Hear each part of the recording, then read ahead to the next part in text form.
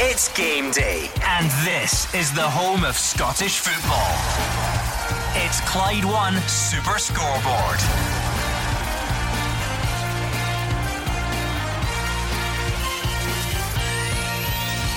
Good afternoon, welcome to Clyde One Super Scoreboard on Survival Saturday for Hamilton and St Mirren as they look to keep their place at the top table of Scottish football. Tomorrow it's Trophy Day at Celtic Park and a dress rehearsal for the Scottish Cup final. Killie and Aberdeen will do battle for third as Rangers look to finish the season on a high. I'm Gordon Duncan. Joining me in the studio is Gordon Dalziel, Mark Wilson and Hugh Keevins. Welcome to life on the high wire. And there is no safety net beneath St Mirren or Hamilton Accies. They stand or fall by their own endeavours on the last day of the league season. It's their livelihood at stake. It's in their hands. It's the job of the fans to give full throttle backing to their team, but they can't score at one end of the park and they can't keep the ball out of the net at the other end. So if you're a St Mirren or a Hamilton Accies player, it's your fate, your destiny, your choice.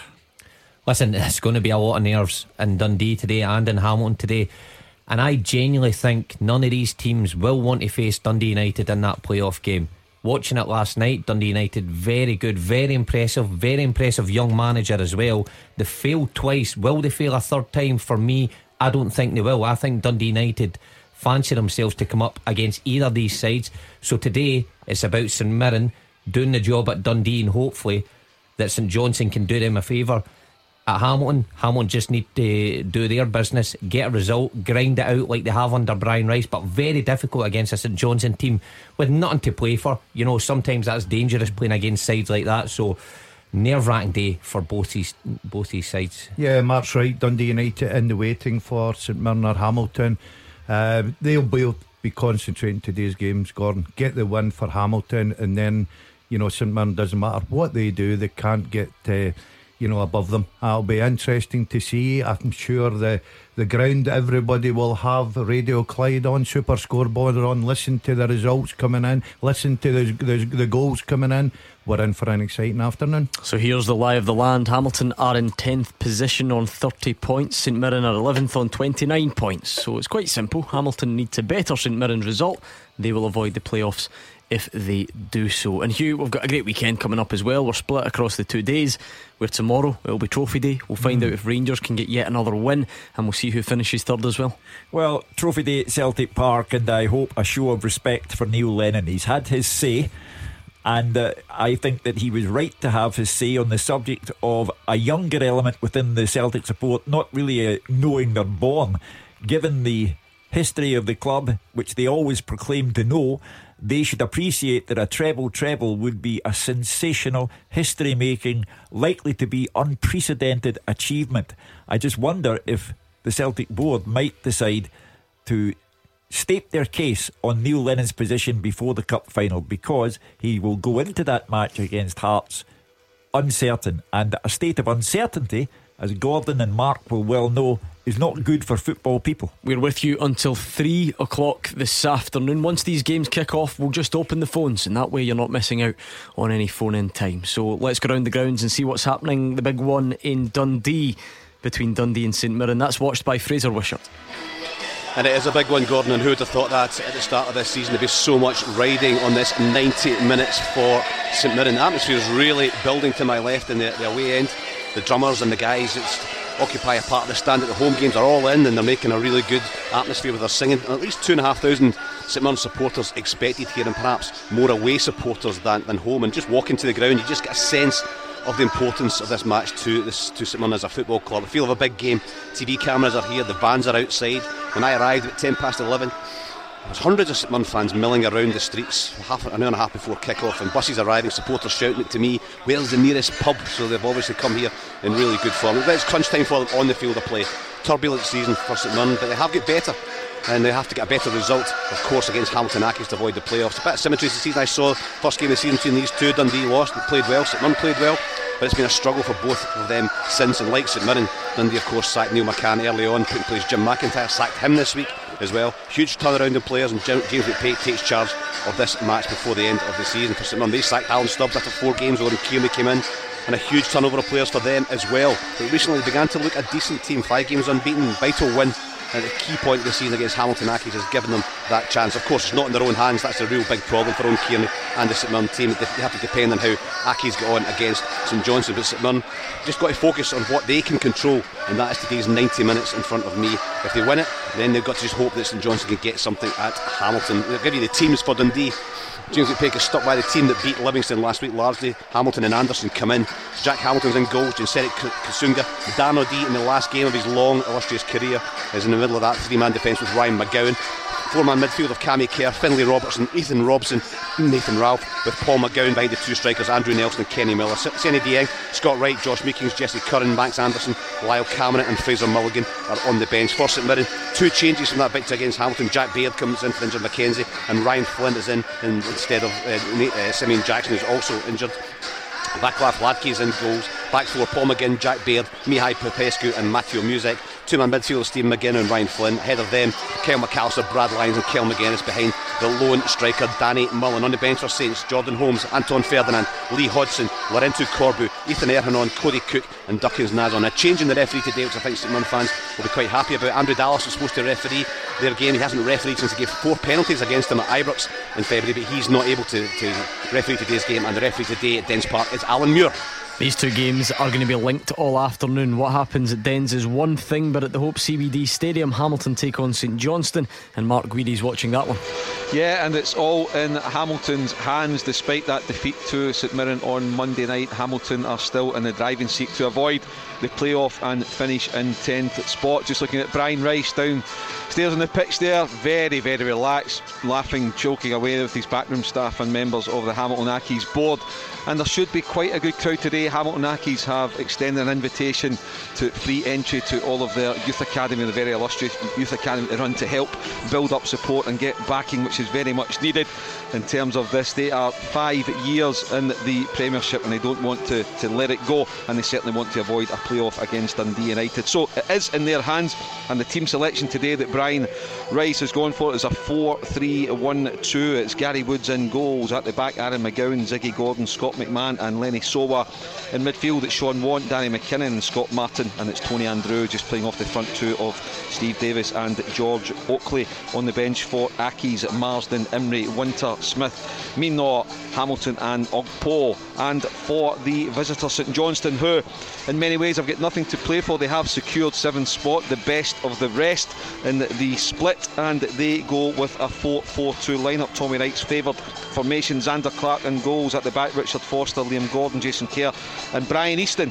Midfield, David Wotherspoon, Ross Callaghan, Liam Craig and Danny Swanson, and a front 2 of Chris Kane and Callum Hendry. On the bench for Saints, Bell, Tanser and Alston, Shaughnessy, Davidson, O'Halloran and Hamilton. And today's match referee at the Hope CB Stadium is Stephen McLean. Fir Park is the venue for Motherwell and Livingston. Roger Hanna's there. Yeah, and you would say this is a game with nothing at stake. Whatever happens at Fir Park this afternoon, Gordon, Motherwell will finish 8th, Livingston will finish 9th. The big team news here this afternoon for the host, though, no Jake Hastie in the 18. I was at McDermott Park 7 days ago. He was booed by his own fans as he warmed up. He was booed on to the pitch as a late substitute. Stephen Robinson clearly taking him out of the firing line today before his summer move to Rangers. No Curtis Main either. He won't get to say his farewells before departing in the summer. Only one change farewell. Carl McHugh, another who's leaving in the summer. He makes way for Liam Donnelly. And the good news for Motherwell fans is that Trevor Carson, who's missed so much of the season with that horrible deep vein thrombosis scare, he is back on the bench this afternoon.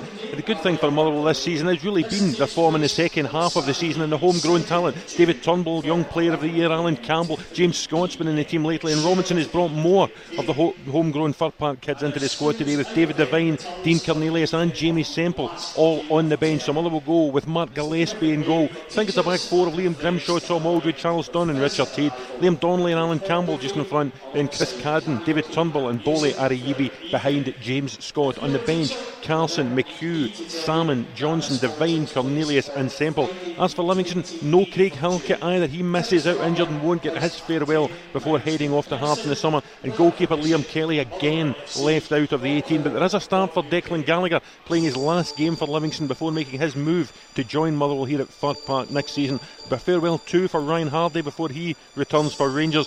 Livingston, though, a bit like Motherwell, have started making moves for next season. Marvin Bartley added to the peak contract signing of Lyndon Dykes as Gary Holt and David Martindale make plans for next season. They start today with Ross Stewart in goal. It's a back three of Hakeem Odofan, Declan Gallagher and Alan Lithgow.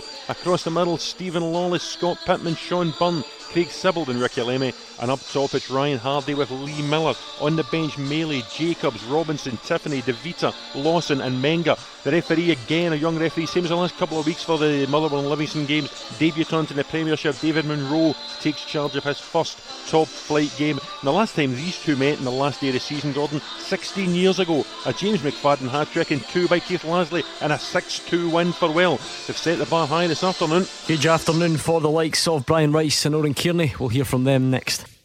Scottish football's league leader. This is Clyde One Super Scoreboard. 15 minutes to kick off across the country. Some big old games this afternoon. None more so than the two at the bottom. Dundee against St Mirren, Hamilton against St Johnstone. Either the Saints or the Accies will end the afternoon in the Premiership relegation playoff spot. So lots to look forward to. We're here till 3 o'clock. Gordon Dalziel, Mark Wilson, Hugh Keevins in the studio. The top team all around the grounds. Let's start hearing from the managers. Oran Kearney, brought in earlier this season to try and keep St Mirren in the division. It might happen. Here's what he had to say. I've won trophies as a player and as a manager before, but as much as it's a totally different predicament, I think with the story as everybody knows of this season, I think it will be a hell of an achievement from everybody attached to the club. It's very hard to plan because there's a huge amount of dependence in relation to what players you can go for, what players you would like to have at the club, even pre-season in relation to can you go somewhere, can you not go somewhere. So there's a huge amount of from that point of view that is very, very hard. We're all planners and we all like to be ahead of the game and plan from that point of view. I think the scenario we find ourselves in, being honest, it leaves it quite tough to be able to nail down a lot of the things that you would like to nail down. Fraser Wishart, the positive thing for Oran Kearney and for St Mirren would be it's not like they go into this having lost their last 10 games. It's not like they were mid-table and then they started falling down at the wrong time of the season. They were 11th when he took over. They're still 11th. The form has been up and down a bit since then, but recently they've at least shown signs that they could pull this off this afternoon. Yeah, their form has improved hugely and at the right part of the season, and they look like a good team. I thought their second half performance against Accies was terrific during the week, and it was Stephen McGinn and Ryan Flynn when he came on who almost left the club in January. You know, the club are willing to let him go, but he's been very influential as well in the midfield, driving the team forward, so experience in key areas. You know, Jack Baird at the back I think has been outstanding as well, and then Danny Mullen, such a willing worker up front as well, you know, because he runs the channels, he knocks into people, and he's got a goal in him as well. So all of a sudden there's a stability at their team, and I think St Mirren, talking to some supporters around here and talking to some of the staff members as well, I think they're quite confident of winning this game. The thing that's worrying them is what's going to happen down at Hamilton, and that's the worst thing for St Mirren. It's not in their hands. They could win this game and still end up in the playoffs, but it's a strange sight. The place surrounded by St Mirren supporters, the away end is full, there's chanting. I'm looking down, and you know the position we're in here, you don't get a great view of the other stands. I'm trying to peer down. There's hardly any Dundee supporters. Even in the derry across there, where all the supporters that sing all the songs there, there's nobody there. There's hardly any supporters, and it looks like Dundee fans are voting with their feet, and there'll be far more away supporters than home supporters, and I think that'll help St Mirren go on to get a victory today. Yeah, it's a period of huge uncertainty for Dundee, Fraser. We shouldn't forget that. They're going down. They don't know who their next manager is going to be. We've just been having a look at some of the candidates. What type of manager might come in and take over there? Well, I don't think anybody really knows. You know, I went from I thought Paul Hartley was fairly successful. People are saying he wasn't successful. He was in general. I think towards the end, of course, that's why he lost his job, but in general he's fairly successful. Neil McCann came in from nowhere with no experience at all, and of course lost his job. They then brought in, I thought it was a good appointment. I like Jim McIntyre as a manager, and he didn't work either, so it could be anything. I wonder if they did get a result today. James McPake's been around the coaching scene, he was captain here as well, he's highly thought of. Will they just decide to go with that? Because in the Championship they've had people like Robbie Nielsen and many others who have been very successful in their first major job. So I think it's up in the air. There'll be huge financial implications in and around this football club, in the playing side and not in the playing side as well, and that's what will be in the back of the mind of St Mirren and Hamilton Accies as well. The relegation cost their team hugely financially. So a huge game today here at Dens. Yeah, and Mark Guidi, similar situation really for Brian Rice. That's what happens when you're down there. All of these clubs change their manager at some point this season to try and stay in the division. And again, there have been good signs, but ultimately he'll be judged on what happens this afternoon. Yeah, he came in to replace Martin Canning, and it's kind of worked, I suppose. But I think one thing about Brian Rice, if Hamilton blow it today, and it's very much in their hands, if they blow it today, I think Brian Rice will keep his job. I don't think Hamilton will be of a mind to change it, even if they do go down and lose to Dundee United in the playoff. I think Hamilton will get out of this situation today and stay in 10th spot. Different story for St Mirren. I think the situation with Oren Kearney as school teachers are allowed to do. You're allowed a year's sabbatical, and that may well be his situation. So if St Mirren go down, I wouldn't be surprised if they part company. Dundee looking for a new manager. We're spoken about a guy many times on the programme who knows the Championship inside out should St Mirren also go down, is Jim Goodwin, and I think he would be a very good appointment for either of those clubs should they feel the need to bring someone in. So, but I think St Mirren will end up in the playoff, and Hamilton will do enough here to stay up. Let's hear from Brian Rice.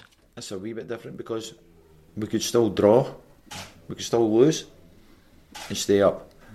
But first and foremost, we want to win the game. We want to win the game. I want to win every game I go into. I'm a fan. I'm a football fan, as you know. And when I go to games, I watch the teams going to try and win games. People pay their money to be entertained. So we've got to try and entertain them as much as we can, but we can't be stupid about it. So I want to go and attack. I want to go and win. For me, managing is about winning. So tense afternoon for those two. Maybe a bit more pressure off the likes of Stephen Robinson. Let's hear from him. I'll be beating myself up for 90 minutes and arguing with the staff and the fourth official and the referee. No, of course, no. I want to win every game. I want to look at some things. I want to give the younger boys and put a couple of the younger boys on the bench. We talk about our young lads. There's another group of them coming through. Young Dean Cornelius has trained with us lately and he's been fantastic. Jamie Semple's already got his chances. Rhys McAleer. I'll probably upset a few parents by maybe not mention some of their boys, but we're well aware of all of them that are coming through, and some are ahead of others, and that's an opportunity for me to get them involved in the first team and on the bench and maybe give them a debut, but also to win the game. It's important that we end the season on a good note, and we'll put out a strong side as well. And Roger Hannah, 4,000 tickets handed out to school children in the local community around Fir Park, just trying to boost numbers, maybe encourage a new breed of fans. The weather might not have helped that, but maybe a boost in your crowd this afternoon. Yeah, and I'm told if some of the kids had been particularly naughty this week, they actually get 2 each for this game.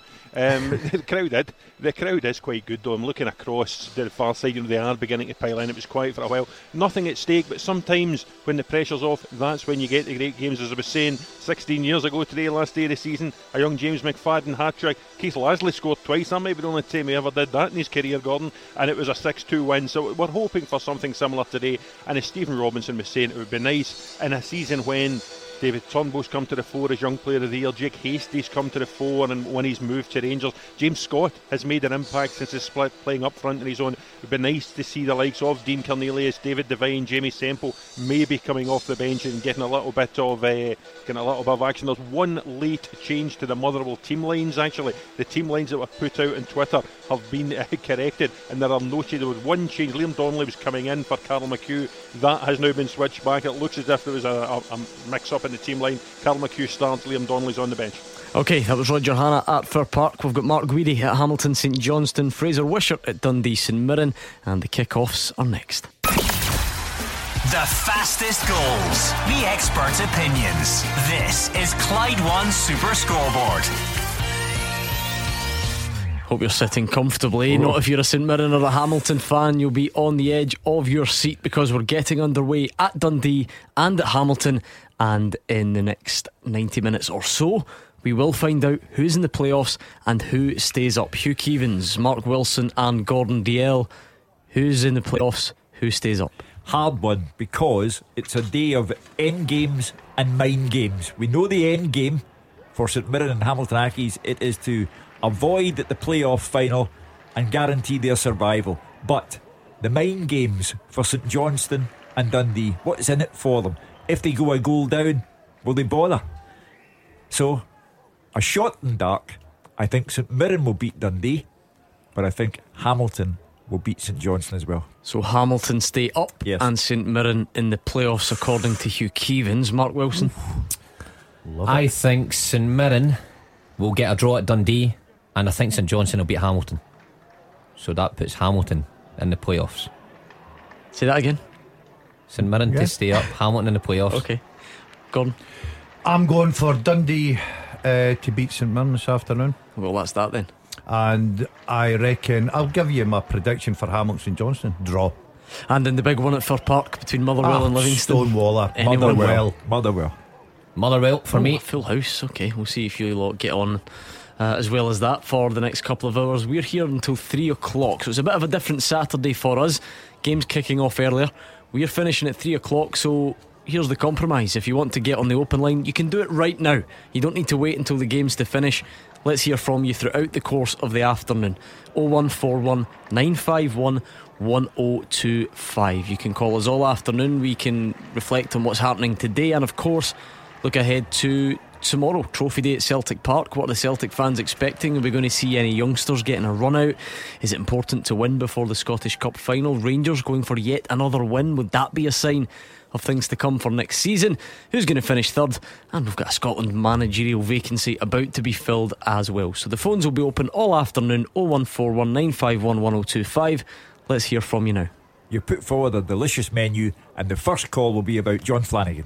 Who? Oh, so we're back there, are we? Yes, because some things just never go away for Celtic and Rangers supporters. So my guess is that would be the first thing. We've got ourselves into a fankle now with our disciplinary system at the SFA, and it's not a good look. It's not a good look when a man starts off with a yellow card given by the referee. It then turns to a red card and a 2-game ban, and then it turns it back again to no, you're alright as you were.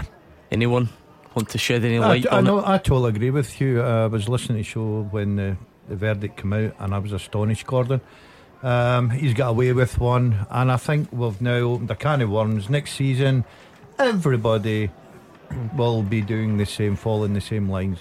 I know they'll be appealing everything. We're never going to get to the bottom of who the panel is it goes to make these decisions, because it's never going to happen. But it's also not important though, really, is it? You would well, in why terms is it of not important? Their identity, because you've lived in this city long enough. What's the point in that? Not their identity, but what about their background, or what position did they hold to make a decision like that? That's blatantly an elbow that I think most of us agree on, and it being upgraded to go to this panel for them to say no, that wasn't it.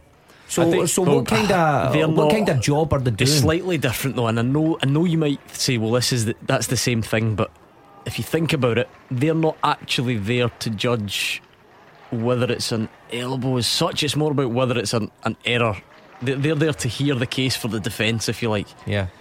The referees initially, the panel of 3 referees, they're the ones who are asked, should that have been a sending off? And they say yes. So it goes then to this panel, and then you have to question. I understand what their role is in life. What did they do? But it just baffles me. The guys are right. Every single decision that even a slightest question mark is going to get questioned. So opens up a big can of worms for next season. Anyway, I think we can look forward as well to some cracking football tomorrow. We've got a Scotland managerial vacancy about to be filled, we think, by Stevie Clarke as well. Let's get this up and running, Hugh. Good question. The first half teaser with Inside Sport in the Scottish Sun. The best news, features and columnists every Sunday.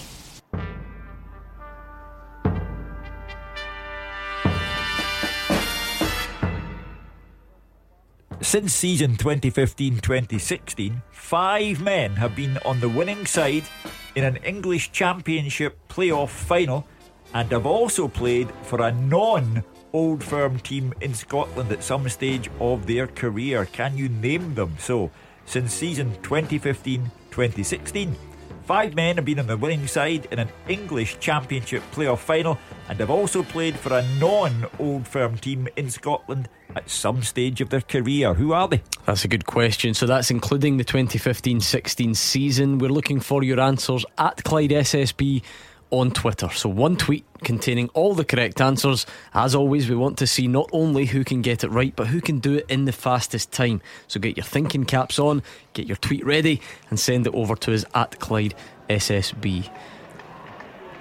The confused look on Gordon Dalziel's face suggests he doesn't know. Mark the and I answer. have got 2, 3 already. Oh, do you? Yeah. I've got 2, Gordon. He's just as Oh, we're not sharing. We're not sharing maybe. No. Yeah, good teamwork in the studio. Like I say, phone lines will be open throughout the afternoon. We'll take a few and we'll try and keep up on the other things as well with the games going on. Still goalless across the board. Dundee 0, St Mirren 0. It's goalless Hamilton, St Johnstone and Motherwell Livy. Early stages, what have you made of Dundee St Mirren so far? Well, St Mirren looked the more positive. Interesting to hear Fraser talk about the Dundee support having taken the day off, basically. Hard to argue with them. They pay the money or decide not to pay the money, as is their choice. And these are troubled times for Dundee. The club lacks purpose for me. Hugh, I'm just watching this. I sort of disagree with you. I think Dundee started the better. They're knocking the ball about. I think they've had more possession in St Mirren's half. And I just think Dundee are playing like a team that are relaxed with nothing to play for. No permanent manager. They're just knocking the ball about. I tend to agree with Daz. St Mirren don't seem to be getting close to them at the minute. But I mean, a long way to go.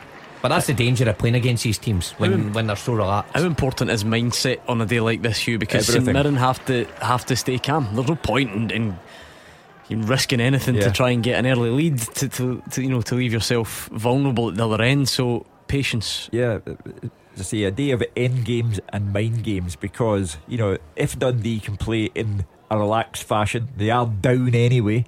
Then St Mirren could be in bother. By the same token, if St Johnstone go to Hamilton in that frame of mind, they could be in bother. But we'd find out about St Johnstone and Dundee if they went a goal down, and that was a pretty poor tackle there. That's his saying, Hugh. Yeah, Nathan Ralph clattering into Paul McGinney. Actually did well initially, and then I'll tell you what, that's about as clear a booking as you'll see, is it not? Especially after 8 minutes, and it's his second one in the same position. Yeah, you'd expect a yellow card there for Ralph. But McGinn back up on his feet. Do you know, I was listening to Brian Rice, Gordon, and I've been in the position but in the Championship, and he sounds so relaxed with his interviews. I heard him on Super Scoreboard last week talking about, well, I thrive on this, it's just a game, I love my football. I was involved in a last game against Partick Thistle when I was a manager of Ayr, and whoever won the game stayed in the Championship. It was our first year up, and there was a massive crowd in, and let me tell you, it was the longest day of my life. I've never been so nervous apart from last Friday when I was 10,000 feet up.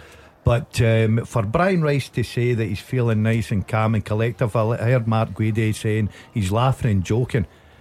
When the game starts, all you want to do is make sure you're in the Premier League. And did it go to plan that day? Yeah, we won 3-1. My tactical decision was absolutely terrific. Nothing to do with the players. Forget them. They were hopeless. Forget them.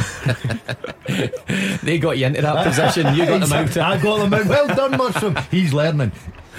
And we do have a goal in the Premiership. Clyde 1 Super Scoreboard. Goal flash.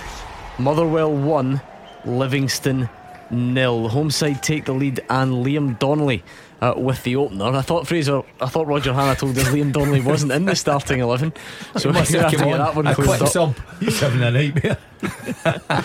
Somebody scored for Motherwell anyway. Listen, it's end of the season. Donnelly for the bench. You let us away with this sort of stuff. Liam Donnelly, last I heard, had been hooked out of the starting 11. But anyway, Motherwell are in front, Gordon. You'll be happy about that. I know you're disappointed to be missing the game this afternoon. Last game of the season, Gordon. I'm usually there at Fir Park just to applaud the lads for their great efforts throughout the season. And do you know what? It's great for the Motherwell manager, Stevie Robinson, the fact that he can put a few of the younger players on, show that the club's in good hands with the youth coming through. Obviously Hastie's away. There'll be a lot of eyes on Turnbull just now. He's had a terrific season, but it's great to see youth getting an opportunity.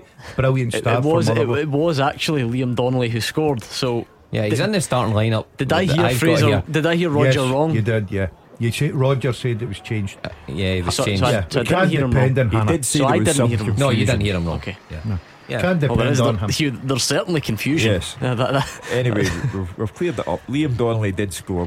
We'll get to why he was on the park and not on the bench later on. But that game, it really does have nothing at stake. And if you can't be relaxed the final game before you get off to Marbella or wherever you're going, then when will you be relaxed? Yeah, I was going to say, if you're a Motherwell fan, the best, what you're looking for going along is something, a wee bit of entertainment, an early goal to make it entertaining. They've got that just now. You wonder, I think you sometimes find games like that can be the best to watch. Both sets of players, not to play for, they can try things. You see a few young players getting thrown into the mix as well. Roger's right. I remember that day when they played Livingston, last game of the season, just before James McFadden left. He made it to the first league game, I think, of the following campaign. Yeah. But he was only young. I think he had the captain's armband, scored a hat-trick. Panenka a penalty because it was that. Because you can try he things would probably for do them, that anyway. But you know what I mean. And There it is a was scenario incredible today where if Motherwell score enough goals, they could join St Johnstone in having more points than Hearts, who are in sixth place. Right, okay. So not only are St Johnstone best of the rest, as Mark Guidi put it, they've got more points than Hearts, who are in the top six, and Motherwell, if they score enough goals, could have the same distinction. Okay, keep your answers coming please on the first half teaser at Clyde SSB. Now remember, we're only here till 3, so I said we would open the phone lines all afternoon. Let's get to it. Paul is in Mulgai. What's in your mind this afternoon, Paul? Hi guys, I'm a Kilmarnock fan, but I'm also a member of the Captain Army Travel Club. I have been for 20 years, but I haven't purchased a single Scotland ticket since Gordon Strachan was sacked. However, if Steve Clarke does get the Scotland job, I will guarantee I will not miss another Scotland game because he is a perfect fit for Scotland, despite the fact I'm going to lose him for my club. That's not my point today, though. However, the point is there's so much talk about Celtic in this 9 in a row, and I wonder, from a football perspective, what Rangers fans would actually prefer. Would Rangers fans prefer to win next year's Champions League final or stop Celtic doing 9 in a row? Are they more intent on stopping a rival, or are they more intent on receiving success themselves? I'm just interested to know what the panel think of that and what the actual Rangers fans think of that. I was born in Glasgow. I have lived in Glasgow for almost 70 years. I think I understand the rivalry between Celtic and Rangers. Whenever I ask a Celtic fan about Europe or 10 in a row, they always say don't care about Europe, just want 10 in a row. And your scenario is improbable, but I'll give you my answer. Rangers fans would rather stop Celtic's 10 in a row than win the Champions League. Yes. Hold on. Yes. Leave it there. This is huge. Clyde One Super Scoreboard. Goal flash. Hamilton 1, St Johnstone 0. Ziggy Gordon, the defender, finding the back of the net, and as it stands, and we've got another goal. Clyde One Super Scoreboard. Goal flash. And it's Cammy Kerr's put Dundee in front. It's all just happened at once for St Mirren, and it's not looking good. Dundee 1, St Mirren 0, and Hamilton 1, St Johnstone 0. The worst 30 seconds of the season for St Mirren. It's totally swung against them, and as it stands, they are right up against it. That is the definition of the double whammy. No sooner do you hear that your greatest rivals, Hamilton, have gone in front than Dundee. Before you got over the shock, Dundee put the ball past your goalkeeper. So the double whammy for St Mirren. 2 right backs as well at either ground. But what a goal that was from Dundee. I said they were playing relaxed. Into Paul McGowan, who's in between the lines, plays a through ball to Cammy Kerr, who splits the defence. And what a finish, by the way, for a right back getting in that position. Doesn't panic, puts into the roof of the net. St Mirren a huge mountain to climb. I've got to say, Gordon, it was coming. St Mirren are fighting for their lives, but to me, just watching the opening 14 minutes, they look like they're playing a pre-season game. Dundee, of course they're relaxed, they're down, they can go out there and play their football, and I think Dundee have been excellent and deserve to be in front. But when you hear the news coming from Hamilton, it's a double blow. Right, we sometimes deal in wild imaginative hypotheticals on this show. I don't mind it, it's a bit of fun. Paul has asked the question, and Hugh thinks Rangers fans would rather stop 10 in a row than win the Champions League. I'm with him all the way. I'm with you in this one. Listen, I'm telling you now, now. need your head check. Win the Champions League. Yeah, and stop 10 in a row. The one thing that Celtic hold over Rangers, they lifted the European Cup. I'm with Do you. you I not think you're that? right. Oh, come on, give it a rest. Listen, the question, guys, a taxi, Gordon. The question falls down, of course, because Rangers how won't be can in the Rangers be in Champions the League? Champions League unless they win the title? But I think what Paul on the line is saying is, would Rangers fans give anything to stop Celtic? And the answer is yes. In the same way that the Celtic fans, life for Celtic and Rangers supporters is now in a state of suspended animation. The rest of the world doesn't count. The Champions League, the Europa League doesn't count. It doesn't matter. The only thing that matters is for the Celtic supporters to get to 10 in a row, and for the Rangers supporters, the only thing that matters is to stop that happening. Paul, let me bring you back in on your original point about Stevie Clarke. Now, as a Kilmarnock fan, you said you'll be disappointed to lose him. As a Scotland fan, I mean, you're particularly interested in Scotland. You give him your backing. Does that soften the blow then? He's moving from one of your teams to the other, so to speak. It does definitely. I mean, he's a perfect fit for Scotland. He's tactically astute. He gets the best out of, a reasonable bunch of players. And I do think he'll take us. He'll certainly get us to qualify for the next finals. Is that the key, Paul? From what you've seen with a Kilmarnock perspective, then he has raised the players that he had at his disposal to a level that perhaps they weren't playing at before. Is that the skill that everyone needs to hope he transfers to the national side?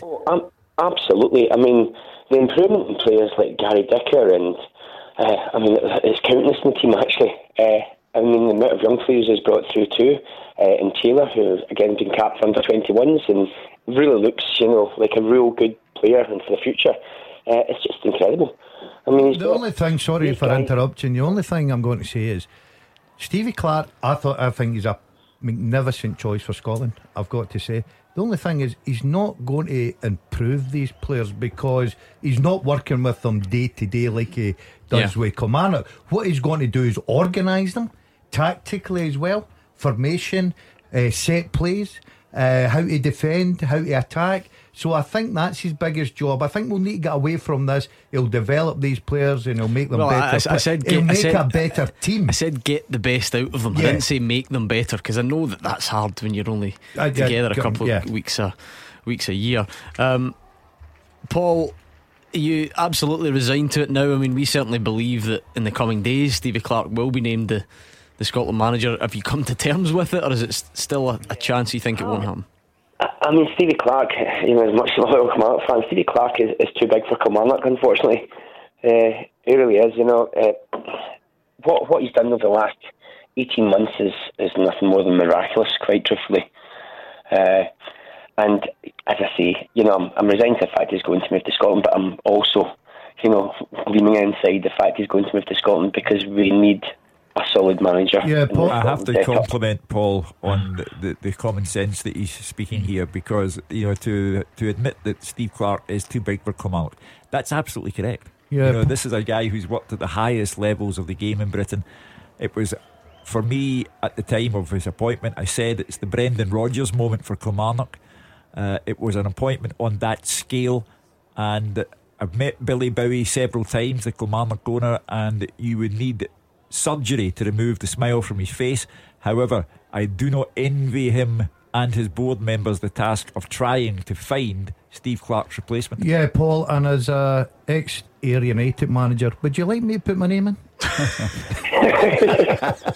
I'm actually gutted he didn't get promoted. I really am, because as a child I used to watch United before I changed allegiance.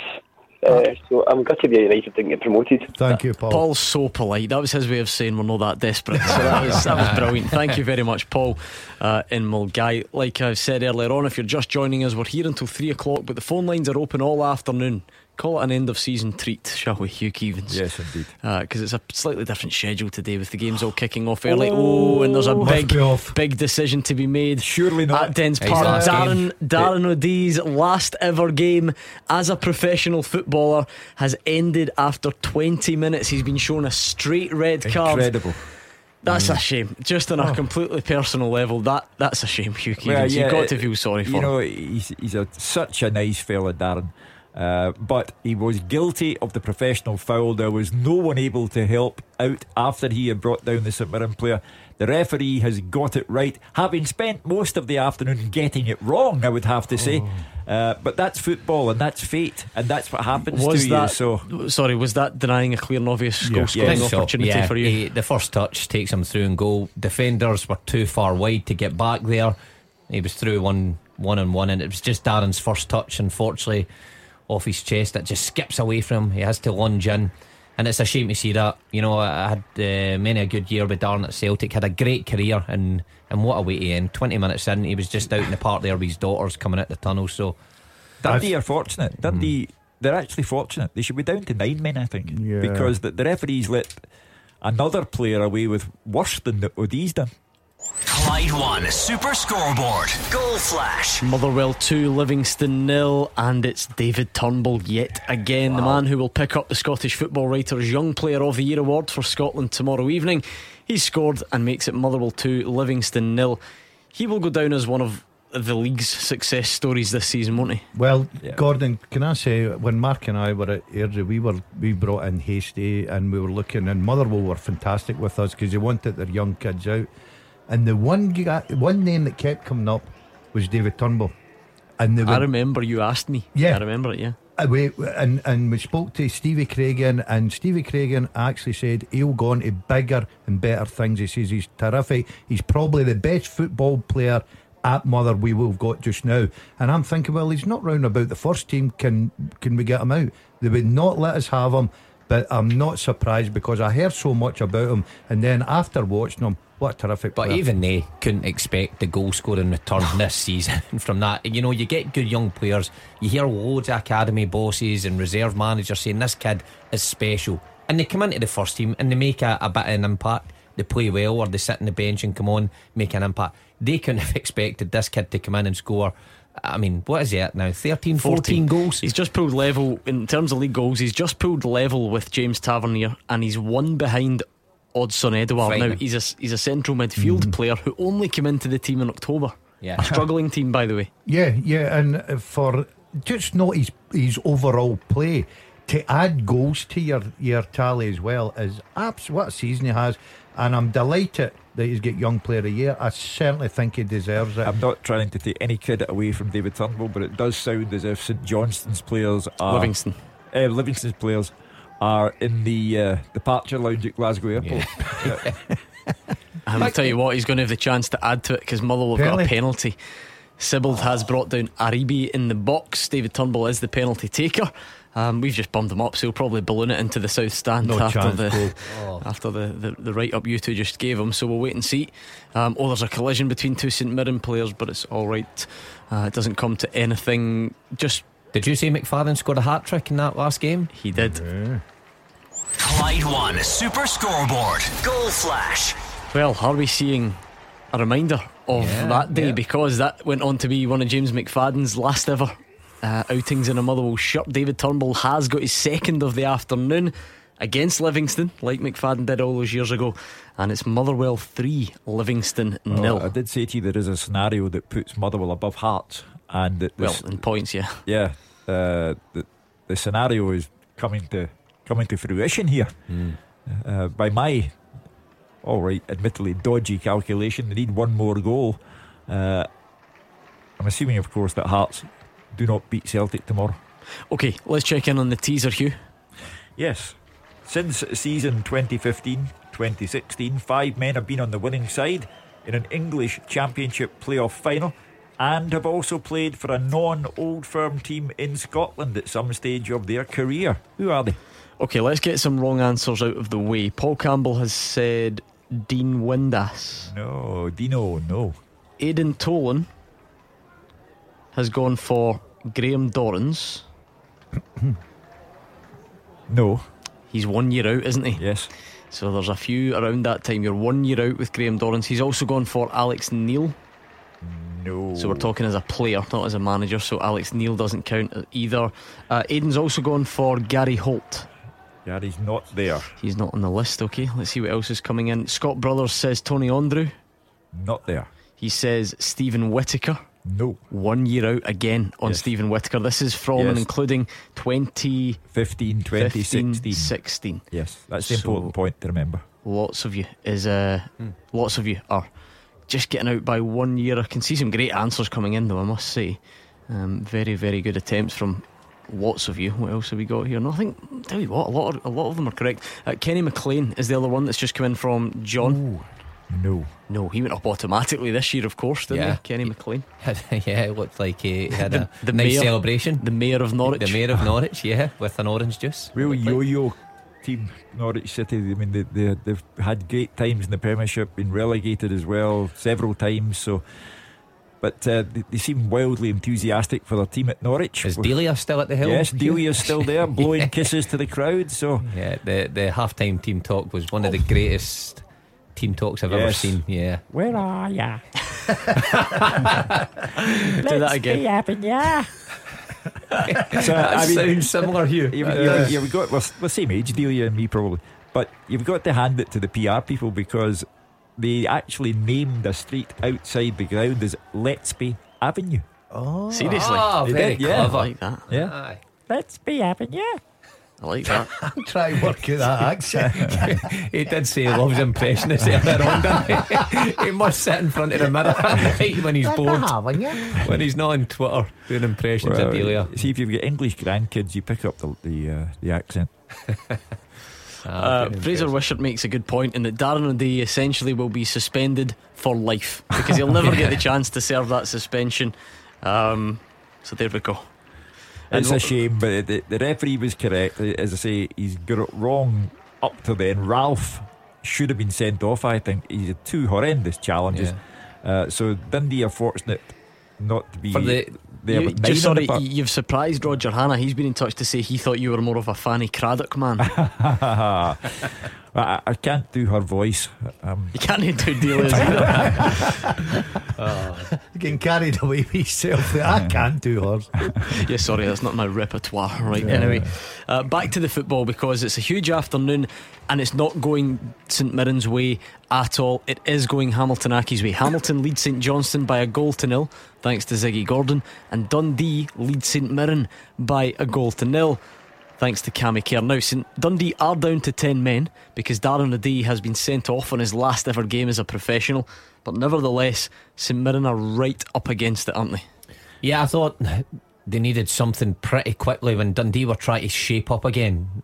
You know, just hit them quickly, get back in the game. But Dundee look like they've shaped up pretty quickly now, and it's sometimes hard to beat a team with 10 men. Incidentally, the Darren O'Day sent off, I'd be having a word with my right back who checks in and plays a ball to my chest. I think that just that's symptomatic. Darren O'Day was trying to make that point to him. Yeah, end of season game. If Dundee are playing for something, there's no way your right back's chipping the ball over to you in the middle of the park. I know it's Darren O'Day's fault. Should he not have brought it down on his chest a bit better? I know it's not his fault, but I'm just saying that's symptomatic of a team who's relaxed. Just we'll play a bit, and sometimes successful, sometimes it gets you into trouble, and unfortunate for Darren O'Day, it's the latter. Mark Guidy's impressed Hugh. It's the Football Writers Awards tomorrow night. Yes. Darren Fairley is the impressionist. He's going to be the act, but if he calls off, Mark Guidi wants to know if you could make yourself available. Hugh's a warm-up pack for a small fee. A bottle of red. Yeah, more than ample. Apparently the same thing almost happened to Fraser Wishart on his final game.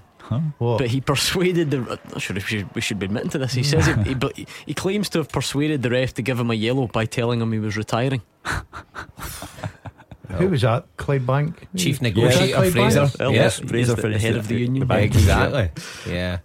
Darren O'Day with no such luck. He's in the bath. I think the refereeing game's a slightly different game nowadays, where they're being assessed at every level. Airdrie. So. Fraser says it was Airdrie, so there you go.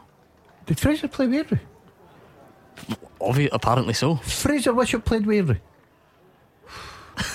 Airdrie. Good to see Gordon Dale's in touch with the club. Yeah, absolutely. He didn't know Rocky the Rooster the other day. I am surprised at that. I've been walking. What would you mean surprised? Why? I just didn't think Airdrie would go for it. No, they didn't need a guy that could be a long throw. they played football at some time. I didn't know. I thought it was Clydebank Fraser finished with. Yeah, but let's be honest here. You can't remember Mark Wilson's Celtic career as you admitted to him on the golf course one day. He did say that. I can't remember you ever playing. I did play for Dundee United for years as well. I can't remember you up there either. Dumbarton. Yeah, I can remember. What a save that is from Jack Hamilton in the Dundee goal. Kyle McAllister cutting onto that left boot, trying to bury it low, and it's a top save, and that perhaps tells you the way things are going for St Mirren. He scored a few like that this season, coming in that left foot, whips it round, but what a save, because it just bounces in front of him and he manages to turn it wide and high over. But the game is fairly open. It's not a it's not closed up. Lots of space in between both defences, and that's for Dundee as well. Even though they're down to 10 men, they still look like they're a threat going forward. Another great attempt. Yeah. Well, St Mirren, it's far from over. They're waiting, hoping that St Johnstone can get an equaliser against Hamilton, so they know it's not over and done with. A goal just before. It's 15 minutes to go at half time here. I'm sure the St Mirren supporters, players and obviously management staff will be desperate for a goal just before half time, and that puts a little bit of pressure on Hamilton, because they will know at half time that Dundee are down to 10 men. St Mirren are back in the game. They can't afford to lose anything, so it's not over with yet. So it's very much advantage Hamilton Accies on survival Saturday. If it stays the way it is, they will stay in the division yet again. They are the scrappers of the division. They're very good at it. And if it stays the way it is, it would be St Mirren up against Dundee United in a two-legged playoff to see who will take their place in the Premiership next season. I mean no disrespect, and the Hamilton fans deep down will know this is the case. They're the mongrel dog of the Premiership. No one outside of Hamilton really cares about them. I've never heard a team described as a mongrel. You do realise that you can't just say I don't mean any disrespect and then say whatever you want afterwards. That doesn't. It's not. That did sound disrespectful here. I'm not going to lie to you. Listen, it's not actionable. They're the kind of unloved of the Premiership. That's not even any better. They survive in spite of the fact that only a couple of thousand people care about them. That's better. We're getting there. And to that end, they deserve all the credit in the world. And I won't say which member of the panel said today, I hope they go down. So they are the mongrel dog, the mongrel unloved dog. Good luck to them. Yeah. Can't tell him in, Mark. You keep your mouth shut. When they stay up, I hope there's a load of tweets coming in of mongrel dog lovers. Yep, giving it to Hugh Keevins. But you've got to say Hamilton are brilliant at it. Yeah. Every season, and we'll do it again in August if we're all still here. I don't know, Hugh and I have signed our new contracts, so we might be struggling. But our predictions, everyone puts Hamilton in relegation, and they seem to year in year out prove us all wrong. And three managers, Alec Neil, Martin Canning, and now Brian Rice if he pulls it off today. They have the survival instinct and then some. There always seems to be quite a big turnover. There's a lot of players though at Hamilton, a lot of unknowns come in at the start of the season that you've never really heard of. Teams like Dundee and Livy and even St Mirren will sign players who you've heard there's been about. Now I'm not saying that's the right way, but I think that's why Hamilton always get tipped to great chance again for St Mirren there. But I think that's why Hamilton always get tipped for relegation. People think these guys are unknown, what they're going to hit us with. So I tell you what, I think they'll finish bottom, and they always prove to get themselves out of it. But what a chance here for Dundee. Great claiming a penalty from Hodgson. Claiming a penalty, and it's Ralph again. I tell you what, do you think that's a penalty kick, Mark? He has got a hold of him. I tell you, he's got a hold of him at the back post. Now it'd be soft, but in this day and age you've seen them given quite a few times. He's had two horrendous challenges on Paul McGinn, and now he's got away with that one as well. Maybe Ralph said to the referee, look, Fraser Wishart said he was retired and he got away with it, so I'm trying it. Right, what have we got on the question again, Hugh? Just remind us one more. Since season 2015-2016, 5 men have been on the winning side in an English Championship playoff final, and have also played for a non-Old Firm team in Scotland at some stage of their career. Who are they? The important thing is season 2015-2016. Yeah, I've got to feel for James Shevlin, because again, he's just 1 year out with John Ruddy. Yes. And Stephen Whittaker. 1 year out. Yes. Yes. What about Sonny Aluko? Not on the list. Okay. What else have we got? Let's do some more wrong answers if we can. Lots of you have got it right, by the way, so well done if you have, and thank you for taking part. What else have we got? I'll tell you what, I'm asking if I'm wondering if we've got mostly correct answers now coming in, because I'm struggling to find the wrong ones, but there we go.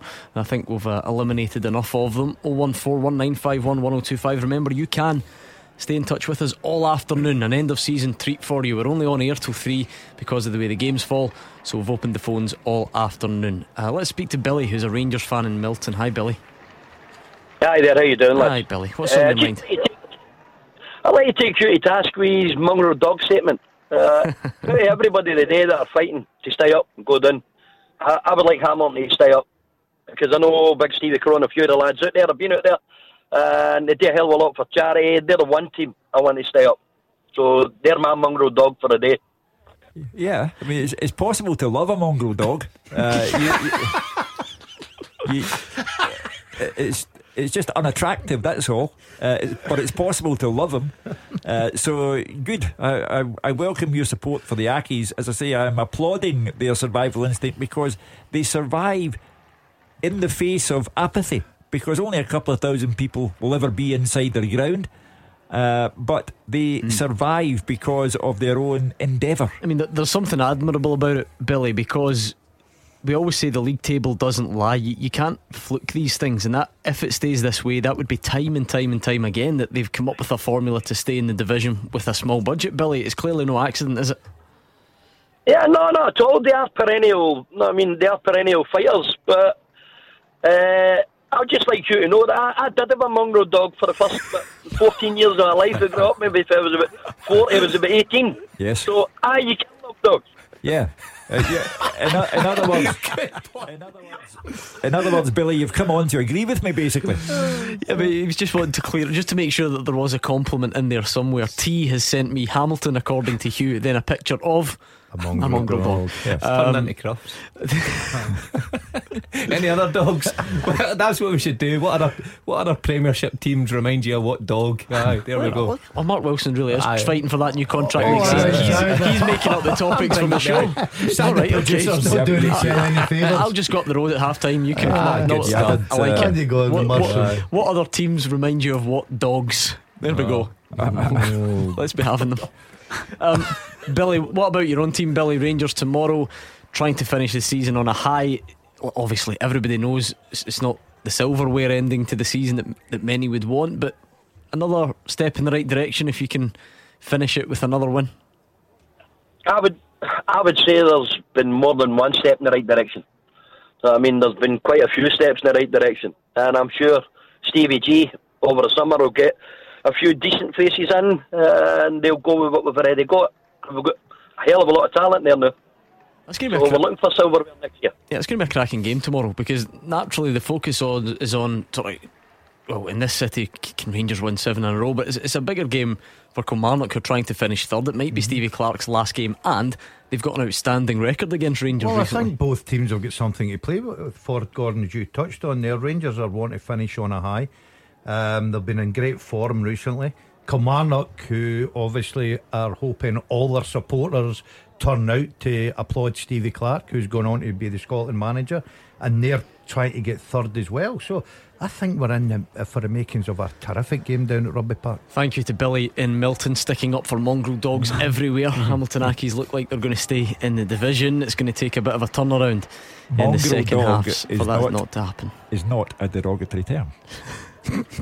So it's not entirely complimentary though. Billy has actually underlined that by saying he had a mongrel dog for 14 years and he loved it. What has happened to this show? What is getting on? Well seen, it's the end of the season. Anyway, back to the Fitba. What's happening? Well, I mean, you would have thought Dundee are defending like men possessed. If they defended this way throughout the course of the season, they wouldn't be down by now. But with 10 men, they are defending impeccably, and still no way through for St Mirren. It must be a source of frustration for those 2,000 St Mirren fans there. I was just about to say that for the opposite set of fans, Hugh, watching this and going, why can this performance not be the rest of the season? This is where Twitter comes into its own. We've just had a tweet in from an account called Mongrel Dog. The profile picture is a Hamilton Accies badge, and it says, very disappointed with Hugh's statement, really ruined my day. So I thought, what on earth? You click on the profile, and it joined Twitter May 2019, one tweet following one account. So the Mongrel Dog account has been set up within the last 5 minutes, thanks to what you just said. You see, I'm a pioneer. I lead. I take people with me. I dog lead. I can sense this page having a lot of comments. Graham Gunyon's tweeted in a picture of his. There's a Mongrel Dog, Shug. What's not to like? I know. I come back to it. You can love a mongrel dog, but they are the mongrel dog of the top flight. Lots of people are answering Mark Wilson's question. John has tweeted in Aberdeen. Oh, yeah, I know. A sheepdog. A sheepdog. Yeah. That's the only other one I can repeat so far, I think. Yeah, you can say names of dogs, can't you? If they've got rude words in them. Who is the Chihuahua of the Chihuahua? Livingston? No, I wouldn't put them a Chihuahua. What kind of dog do you got, Mark? What kind of dog have we got? None that died, but thanks for bringing that up. Cheers. It's not funny. It's not meant to be. That wasn't a comedy answer. I didn't mean that's a joke. I wasn't laughing at the Mark's sad news. I'm sad I missed the funerals passing away, but I was just putting my big mouth in it as usual. Livingston have missed a penalty. What? Gillespie saved it from Ryan Hardy. Now Motherwell have another penalty. David Turnbull tripped up. He's presumably going to take it. Is he going to get a first half hat trick? He's got to stick it away. What a weekend he'll everything have. Pick up the award tomorrow as well. Brilliant. He might miss it though. Has he missed one this season? No, don't think so. He's not going to miss this one. He'll go goalkeeper. Famous last words from Mark Wilson. This would be quite something. First half hat trick from a central midfield. It's been saved by Liam Kelly. There we go. I tell you what a game Roger Hanna's having there. That's what you wanted though. An early goal, like I said, just a wee bit of entertainment. Players relax, going for it. Three penalties, 3 goals. Roger sitting there relaxed, watching that game, watching all the goals, doesn't even know who's playing, doesn't know who's on the bar. Listening to us speaking about dogs. He's our mongrel dog of the day. Remember, the phone lines are going to be open all afternoon because we're only here until 3 o'clock. It's a strange old schedule after the split, Hugh Keevins. Yeah. Not much we can do. No, but listen, we've started off a great weekend here because we've had excitement at the game that's allegedly of no significance at Motherwell. We've had Hamilton go in front, and seconds later Dundee go in front of St Mirren. So everything is there. There's a trophy presentation tomorrow. There is possibly the first team game for 16-year-old Karamoko Dembele for Celtic.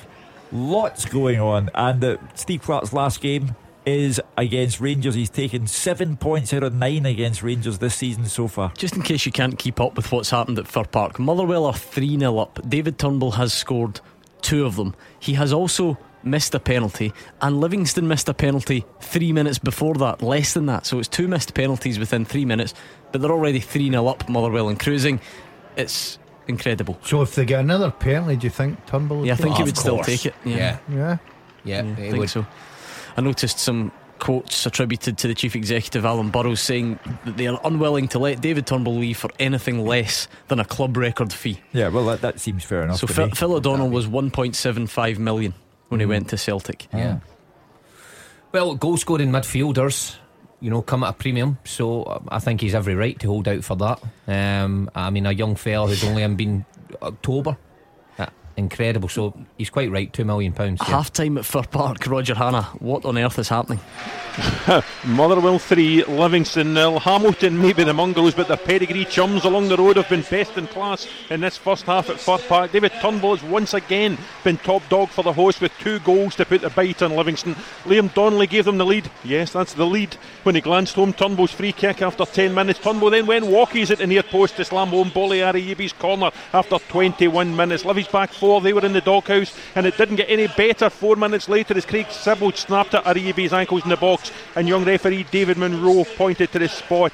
Turnbull guided the spot kick past Livy goalkeeper Ross Stewart for 3-0. Livy then had the chance to get back into the game 4 minutes before the break, but they missed a spot kick after Ricky Lamy was tripped in the box. Matt Gillespie, who's been solid in the first half in goal for Motherwell, saving from Ryan Hardy in his last game for Livy before returning to Rangers. The ball quickly moved to the other end, Turnbull again in the box, tripped to the edge of the area by goalkeeper Stewart. It looked all teed up for a hat-trick, just like James McFadden scored here 16 years ago in the last day of the season against Livy in a 6-2 win, but somehow Turnbull contrived to miss Stewart getting down to his left to push the ball back out. It's been breathless, it's been absolutely terrific entertainment on the last day of the season here at Fir Park. Long may it continue in the second half. Motherwell 3, Livingston 0. Well, Roger, you made 8 references to dogs there. I thought you might have gone for another one, so it could have been K9.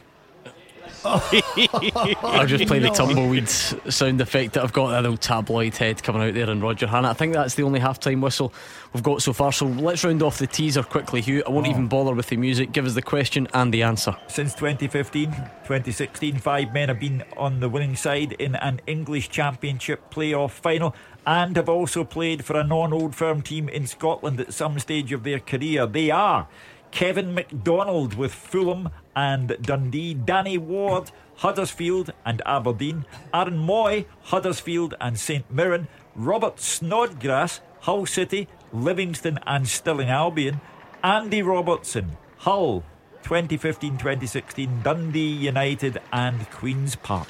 Thank you for taking part. Well done if you got them right. Fergie was in 3rd place. Kev was in 2nd place, and Liam McIntosh, you are the winner of the first half teaser. Brilliant effort, well done to you.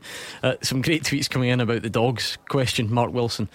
Kay says Berwick would be the border collie. Yeah. Konzo says St Mirren are trapped 6 in the Greyhounds. It's half time at Dundee. Fraser Wishart's watching Dundee and St Mirren.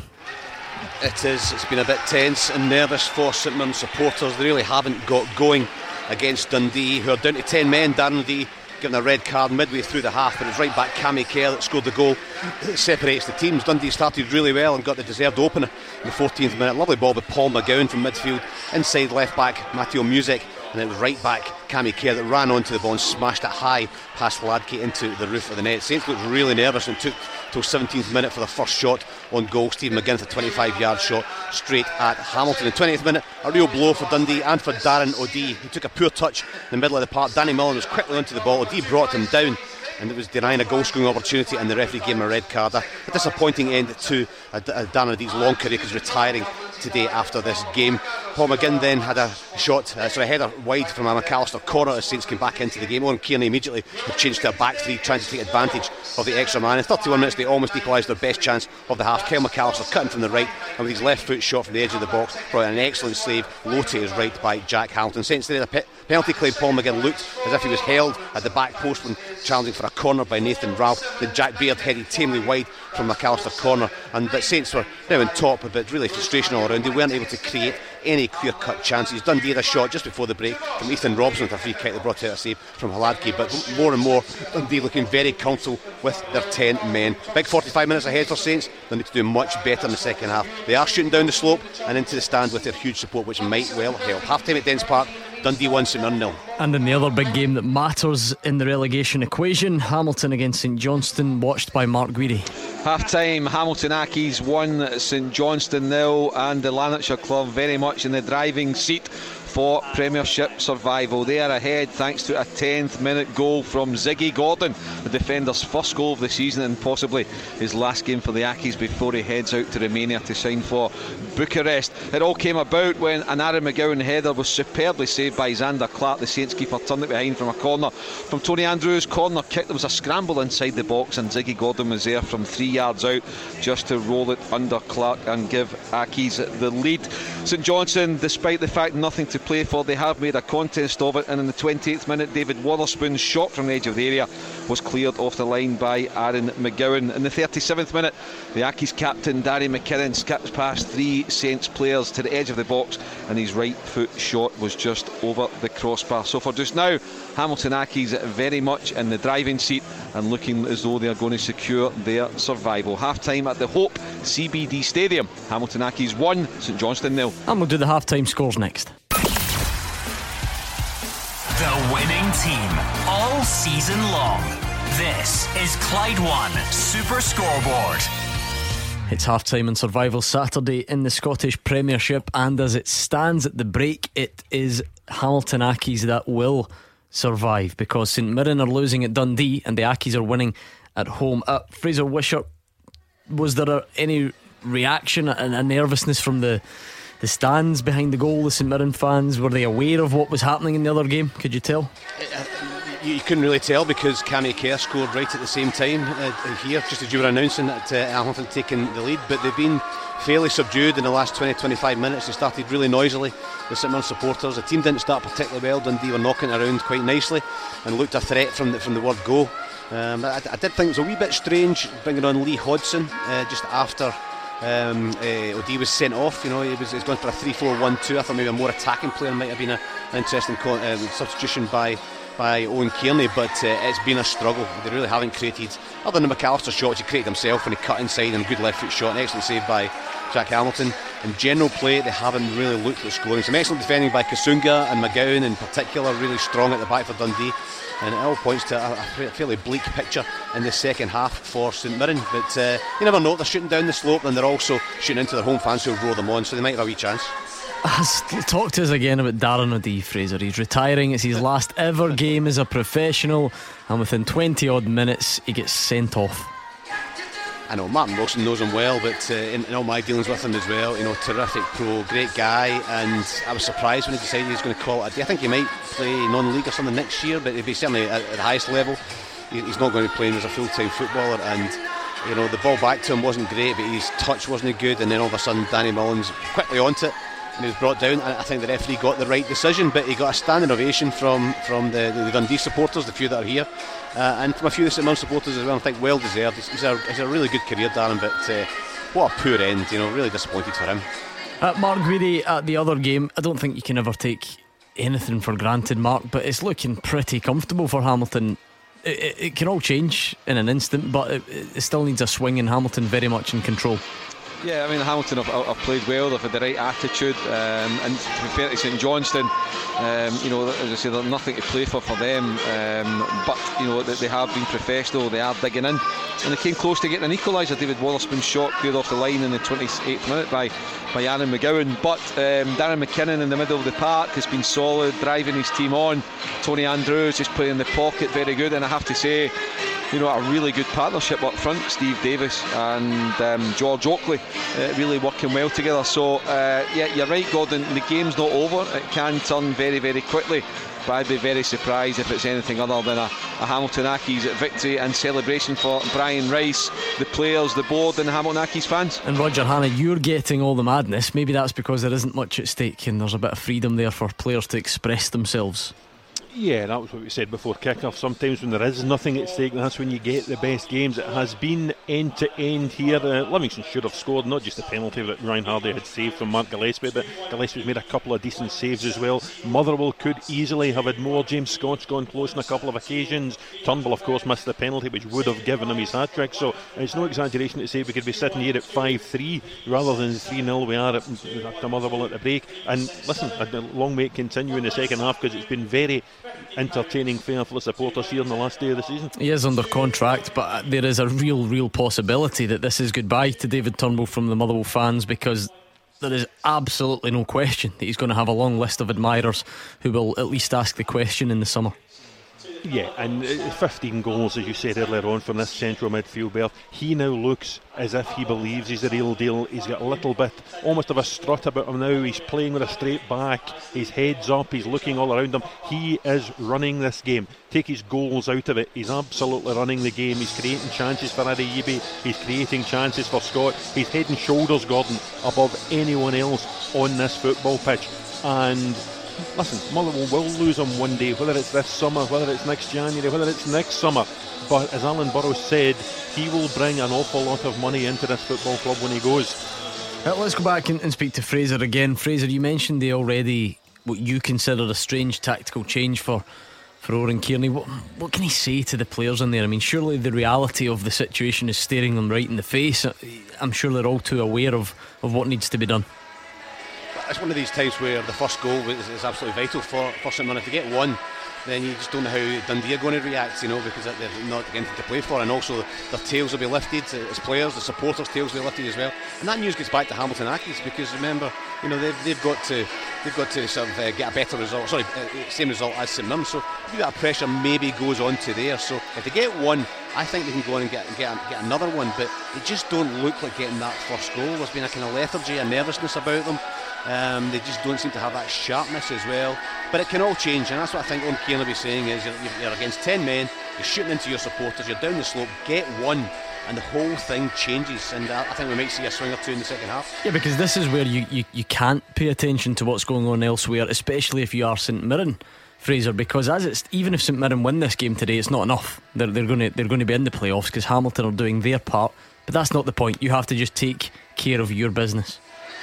Exactly. I mean, I don't think it's going to affect the tactics. The result at Hamilton probably won't affect the tactics of Oren Kearney, unless, of course, they do have a better result at the time, than Hamilton. I can see they're ahead and Hamilton are drawing something like that. But I think he'll be staying away from that result and just saying to his players, just win this game. We can't affect the result at Hamilton. All they can do, the St Mirren players, is try and win this game. And it'll be interesting to see whether there is one or two changes in the second half. He's got Cody Cook, he's got Duckins Naz on as well as kind of attacking options. He might choose to bring on one or other or both of those two players early in the second half. But it's not been great so far for St Mirren. Dundee deserve to be ahead.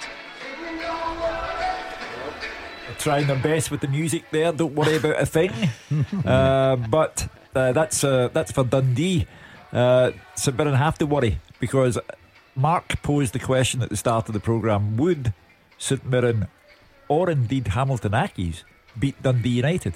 And it's going to be a tremendous playoff final, whichever team is there to face Robbie Nielsen's side. The one thing about Dundee is I think they've taken a real grip of the game now. They're making their man extra count. But Fraser is right. The disappointing thing for Oren Kearney is the lack of clear-cut chances. They're getting in around the box but struggling to carve out anything. I wonder if just shooting into their own fans may just bring out something, that wee bit extra that they need in this second half. But St Mirren loads of the ball. They just need to make that count in some way. I can see St Mirren scoring a goal, and right away that puts pressure on Hamilton. So looking forward to a entertaining and exciting second. Well, Fraser, it looks like we are getting another change for St Mirren.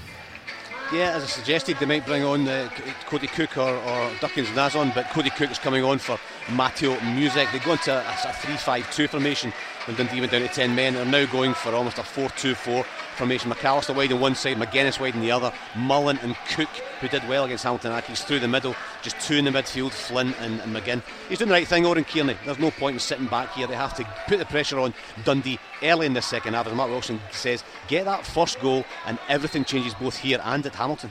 The team with the biggest support in Glasgow and the West. This is Clyde One Super Scoreboard.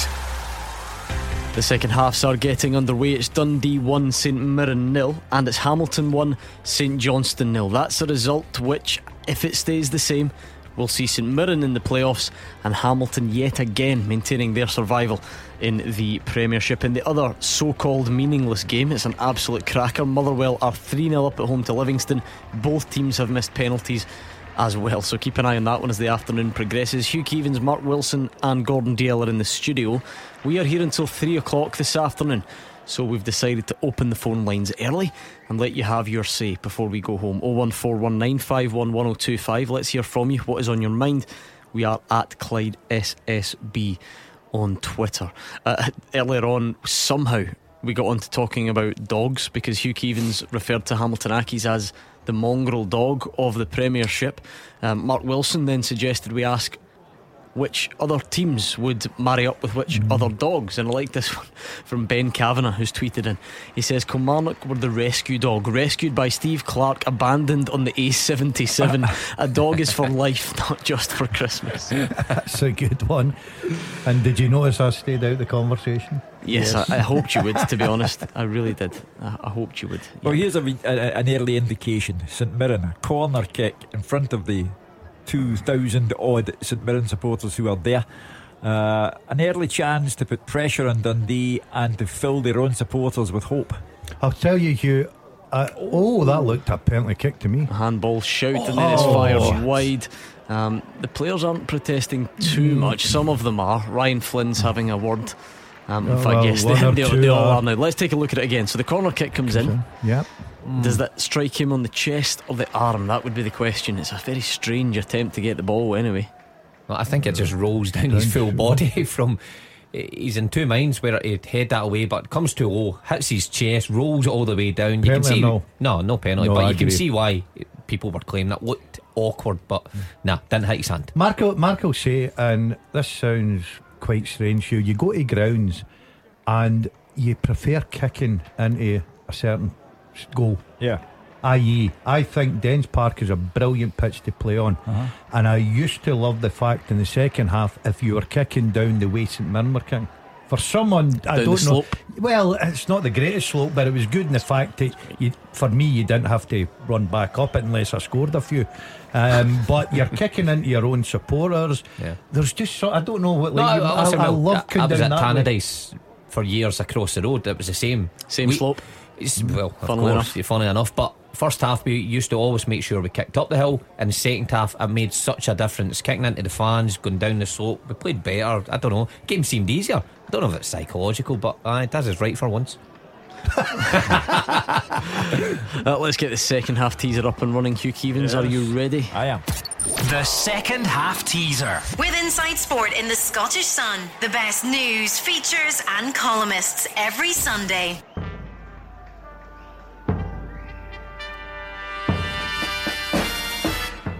Despite only playing in Scotland for half a season, I was in the starting 11 for the winning side in a League Cup final.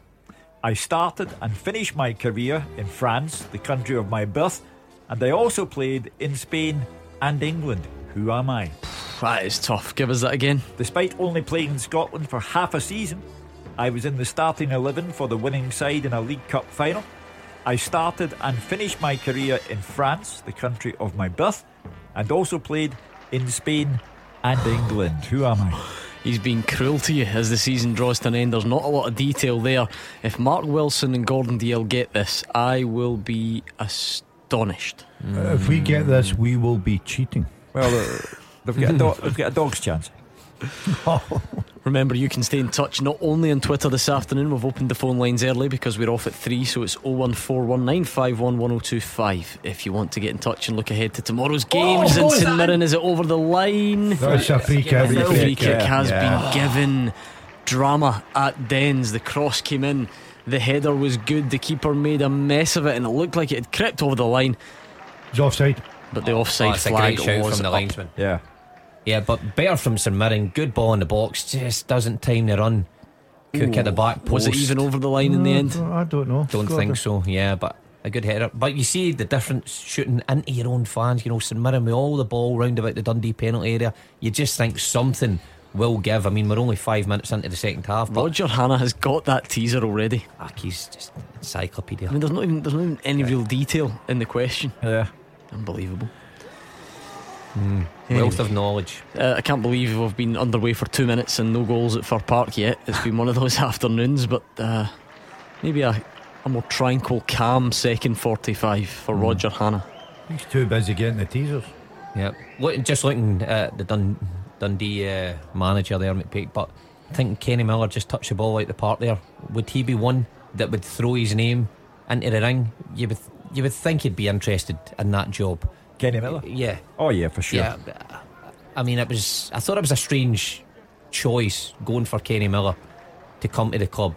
And Alex always says with White in there, he thought it was a strange one as well. But Kenny must look at that now and say this is a marvellous opportunity to throw my name in here to a team who's potentially gone down. It's Hamilton. It's a goal. And we've got an equaliser for St Mirren. Clyde One Super Scoreboard Goal Flash. And it's the half-time substitute Cody Cook. It's Dundee 1, St Mirren 1. A great cross from the right hand side, a good header. The goalie got a strong hand, but only strong enough to push it into the roof of the net, and St Mirren are level. It's a step in the right direction, but they still need a lot to happen. They need Hamilton Accies to be pegged back somehow, and they need to perhaps go on and get that winner as well. But nevertheless, encouraging. It was a well worked goal, you've got to say. Great play down the right hand side, terrific ball, just stands it up and lets them go and attack it, and it's a great header by Cook. And made the substitution at half time. Fraser Wishart was right. He's got to go for it. Get guys up there, go attacking. You're into your own supporters. But he'd have probably said to them just before they're now, give us something. Give us something the next 10-15 minutes. And all of a sudden the atmosphere at Dens has changed, and Hamilton will be hearing that coming through now.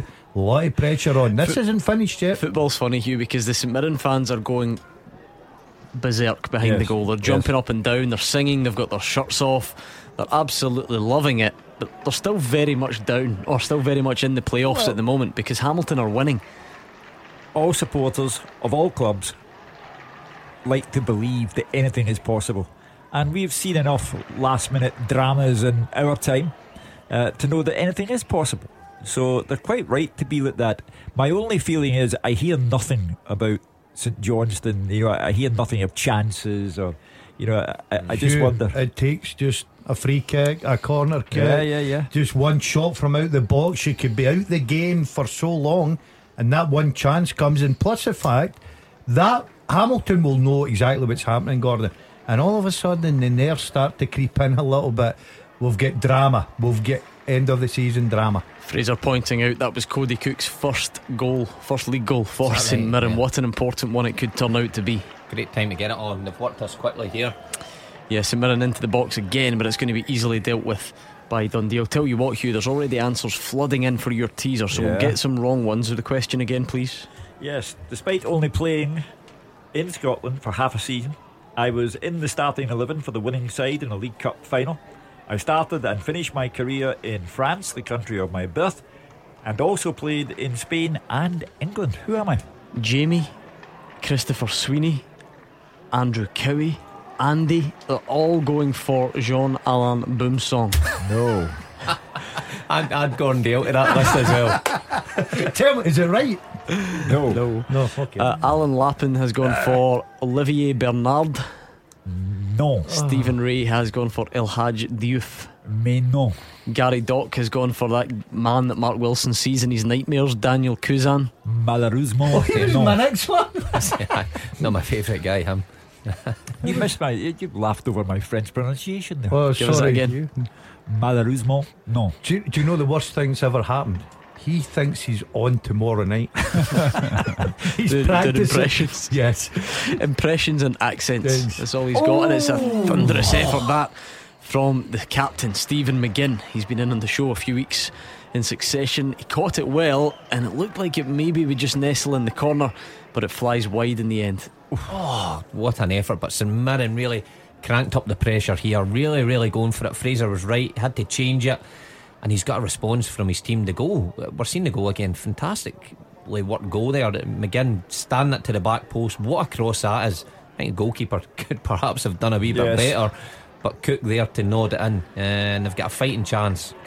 It's died down a little bit on the dog chat, which clubs are which dogs, but the Ghana Bonnet says that Gordon Dalziel is the mongrel dog of Super Scoreboard because various wives have returned him to the kennel. I can't disagree with that. In fact, you've just shown me a photograph there that come in. I don't know how I was married 3 times. I look like Shrek. Yeah, Alison Conroy is off today, but she sent in an old picture that she found of Gordon Dalziel in his Wraith Rovers strip. I thought you looked handsome.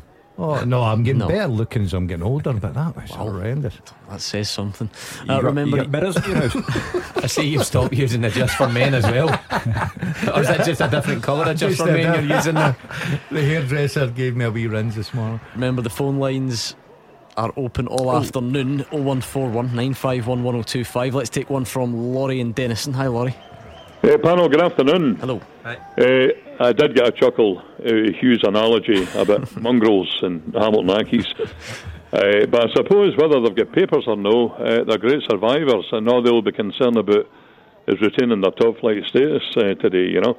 But to be honest with you, I can understand where Hugh's coming from. Nae Hermit Hamilton Accies, but they're not really a fashionable club. I dislike the idea that teams in the top flight can play in synthetic surfaces. To me, football should be played in grass. But that aside, if they stay up, they're there in merit.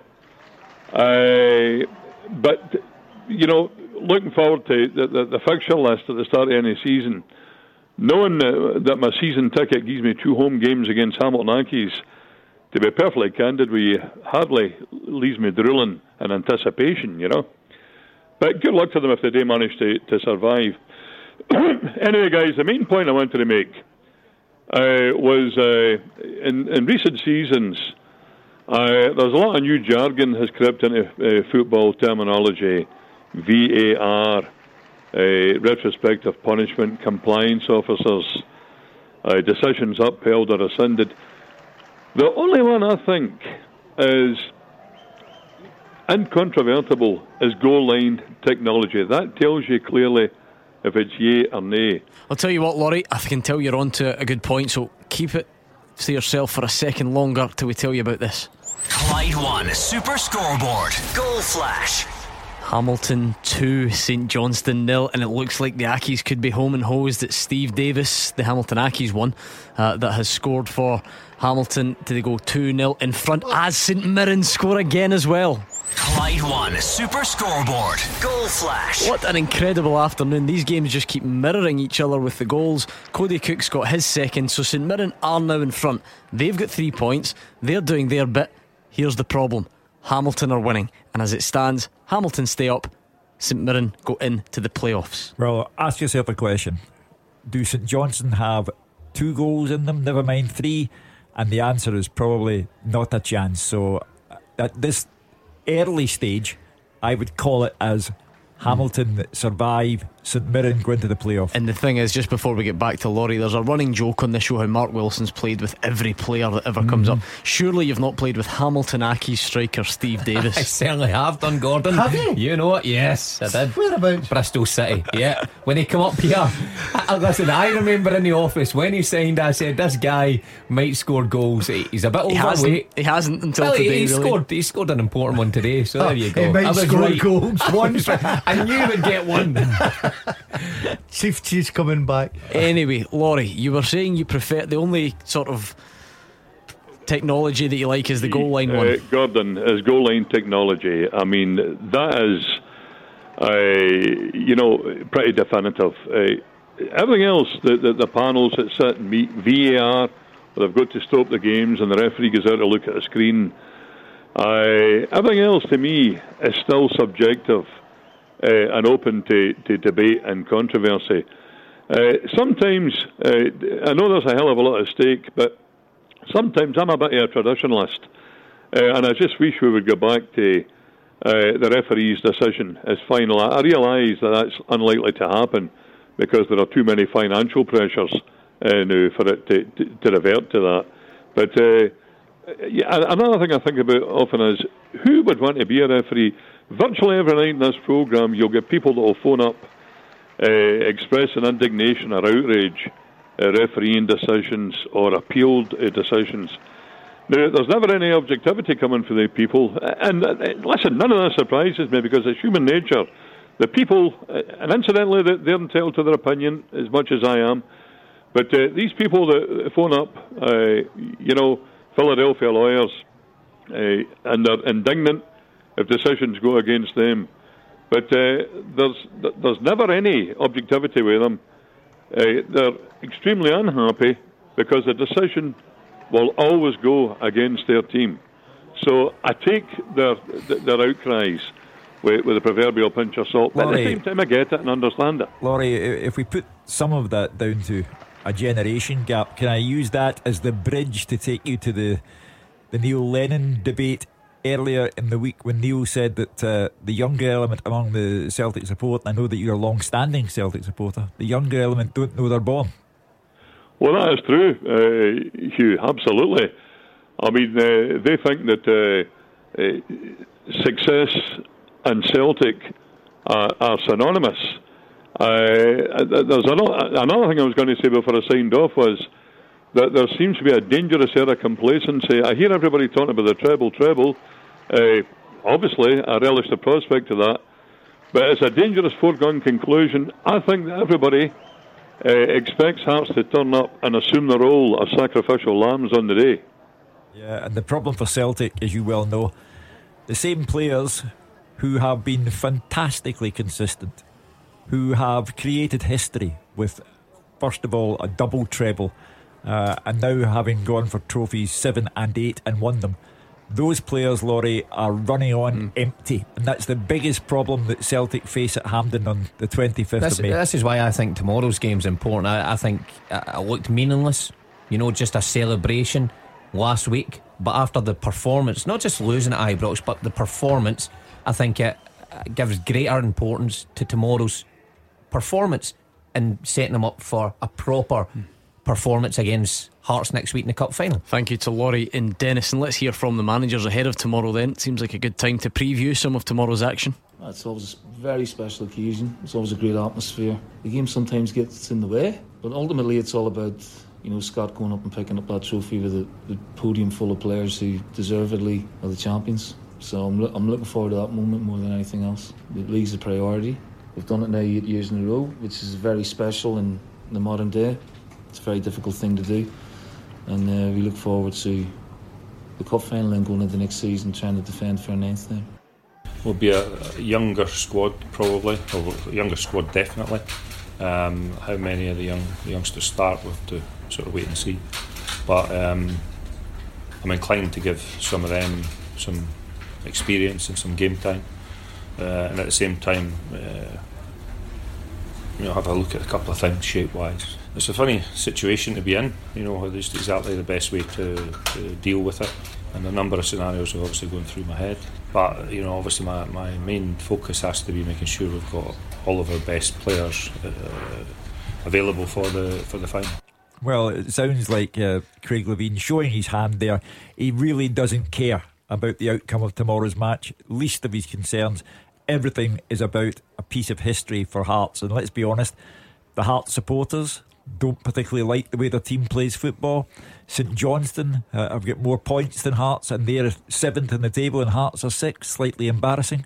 So it's all about Hampden for Craig Levein. It would change everything where the supporters' perception of Craig Levein is concerned if he could win the cup. So he doesn't care about tomorrow, and the conundrum for Neil Lennon is what to do, who to rest, because they are running on empty. The problem for Celtic is the strength and depth is not there. I don't think empty will come into it next week, Hugh, and the reason being, I know what you're saying, it's been a long season. We've already touched on McGregor, how many games he's had, and some of the Celtic players, but when you walk out next week at Hampden and you've got the chance for that treble, that tiredness will not even come into your mind. I think Hearts could take an absolute battering tomorrow. I really do, because Mark was saying there, Celtic will want to get in after getting beat with Rangers easily, let's say, poor performance.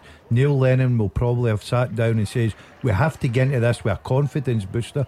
So Hearts playing all these young kids because they're putting all their eggs in their one basket, and I totally understand Craig Levein doing that. I think that Celtic, if they get an early goal tomorrow, could batter Hearts. And how does that battering, if one comes along, how does that impact on Hearts 7 days before the cup final? Well, I think Craig Levein will look in the fact of saying, well, I put my kids out, I'm bringing a lot of experience back, it's a one-off game, it's at Hampden, it's a cup final, so I think he'll dress it up that way.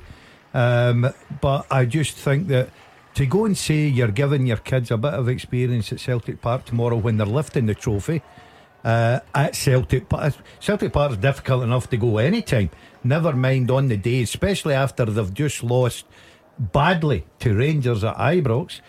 If they lose an early goal, I think it could be a long afternoon for the kids. Was Trophy Day always special, Mark? Did it bring a different level of atmosphere, of expectation? Of course, I think Aberdeen, they won on Trophy Day at Celtic Park last season, didn't they? Yeah. See, if I'm totally honest, Gordon, it's a wee bit of a damp squib, Trophy Day. Remember playing in a couple that weren't really memorable. Remember, I think it was my first one, played against Hibs, built up to be a celebration, ended up drawing the game 0-0. Atmosphere was quite down in the game for some reason. So there can be strange occasions to play in. You know, everyone's there to see the trophy being lifted other than the game. Nobody really cares about result. It's done and dusted, unless it's down to the last day. I was involved in a few of those that went down to the last day. That's different. But when it's been wrapped up, can be a bit flat. But Celtic, I feel, need a performance now.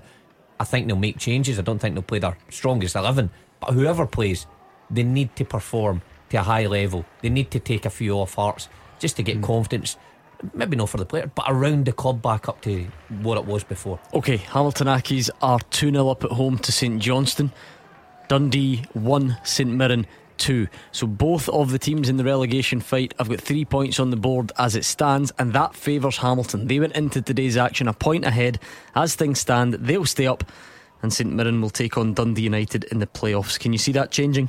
No, not at all. I think obviously St Johnstone have been a disappointment to themselves and to Tommy Wright, their manager, and well done to the Mongrel Dogs for once again exhibiting that instinct for survival. So the Accies are going to stay up, and St Mirren will have to play Dundee United. Yeah, I must say, well done to both sets of players, St Mirren and Hamilton. You know, doing their job when under pressure, because these guys on the park went out the second half, they don't know what's happened at Hamilton with 2 goals, and vice versa as well. Hamilton fully concentrated and doing their job, and they've got across the line. So well done to both sets of players. But it should be an entertaining playoff against Dundee United, whoever's in there, but certainly looking like St Mirren. It's calmed down a bit at Fir Park. The first half, in case you're just joining us, went like this. Motherwell took a 3-0 lead in terms of the scoreboard, but that didn't tell the full story. David Turnbull got 2 of them. He missed a penalty, and only 2 minutes after Livingston missed one of their own. So it really was all happening, but at the break it was 3-0, and it is still 3-0 to Motherwell. Remind us of your second half teaser, Hugh. Yes, despite only playing in Scotland for half a season, I was in the starting 11 for the winning side in a League Cup final. I started and finished my career in France, the country of my birth, and I also played in Spain and England. Who am I? Brenda and Johnny McGarry have both gone for Gregory Vignal, and so is Graham as well, actually. No, it's not Gregory Vignal. What else have we got? Tell you what, there's some good answers coming in. I like it. I like your attempts on this. Andy and various others are going for Stefan Givarsh. No. Loves that, absolutely loves it. Okay, read the question once more and we'll give them a final chance to get it right. Despite only playing in Scotland for half a season, I was in the starting 11 for the winning side in a League Cup final. I started and finished my career in France, the country of my birth, and also played in Spain and England. Who am I? Get the answers in at Clyde SSB. There was another tweet from Ben, back to the dog discussion, saying that Mark Wilson was an Irish setter with a beetroot face. It's calmed down a little bit. It has calmed down. Did you I told you, boys, I told you the natural yogurt last night? I told you it would turn brown. It's not turned brown. It's just turned back to white. No, the blisters have just burst. You get what I mean? Yep. I turn red for an instant, but then it fades away. Yeah, I was exceptionally red on Thursday. Yeah, it didn't help yesterday playing golf either when that sun came out. Forgot the factor 50. Hugh, you missed him on Thursday night. He came in here, he'd been out on the golf course, factor 50 sun cream on and a cap, and had still managed to get burned beyond belief. That sun cream must have been out of date, I think, because it certainly didn't work that day. What was it you were advertising for last night? A bucket hat for the summer. Yeah. Do you think? Can you imagine him? Hugh Keevins in a bucket hat this summer. Hat, yeah. I see a little myself handkerchief. see myself as a kind of Liam Gallagher. Hugh's came out with some popular rock references this year. Yep, you'll have a few tweets there, Hugh, from Liam few Oasis Gallagher, fans. He had a bucket hat, didn't he? Yeah, I think in 94, 95 era. Yeah, you could bring it back. I've no doubt about that whatsoever. Yeah, I intend to. And we'll be there with the camera to get it on the Super Scoreboard Twitter. Dundee are on the attack. It's a ball into the box, headed away.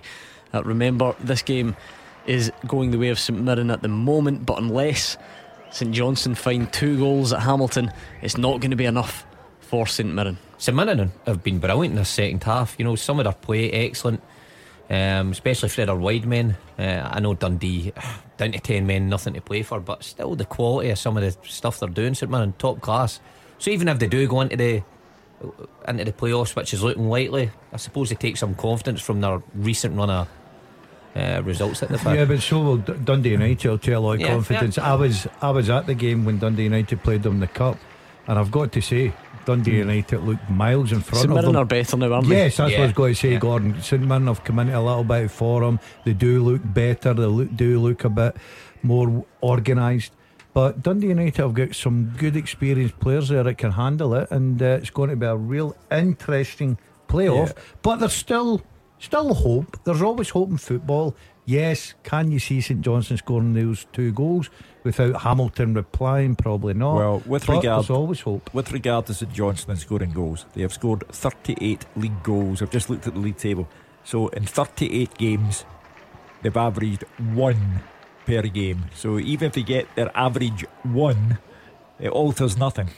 I like the answer that's come in on the teaser from Lee Mackay. He says Joey Barton, because remember Joey thought he was a Frenchman for a while. Yeah. He had the same accent as Hughes. Hughes was much better. Yeah. Malheureusement. What is that he's saying now? Yeah, what does that mean? That means unfortunately. Oh, no. Kasunga's hobbled off. He's clutching his hamstring. We'll wait to see if he comes back on for Dundee. Dundee 1, St Mirren 2 at the moment. Daz is just saying that he's also got a hamstring injury. That was for the Fives at Thursday. Can I just clear something up? Gordon Dalziel was not at any stage playing 5s. He keeps calling threes. it this. We'll call it the 3s. What happened was we were doing a bit of filming for something which you will see next week, and it was on a 5-a-side pitch. It was the 3 of us, me, Mark Wilson, Gordon Dalziel. We had to just jog around, kick the ball. You'll find out next week. But Gordon has since been telling everyone that he's got a sore hamstring from playing 5s. It's not 5s just because you're on the pitch. That's not the way it works. Oh no. Oh, and an equaliser for Dundee. Dens. Clyde One Super Scoreboard. Goal flash. And it's Scott Wright, the on loan Aberdeen winger. He races forward, catches St Mirren on the counter. A lovely low right-footed finish into the far corner.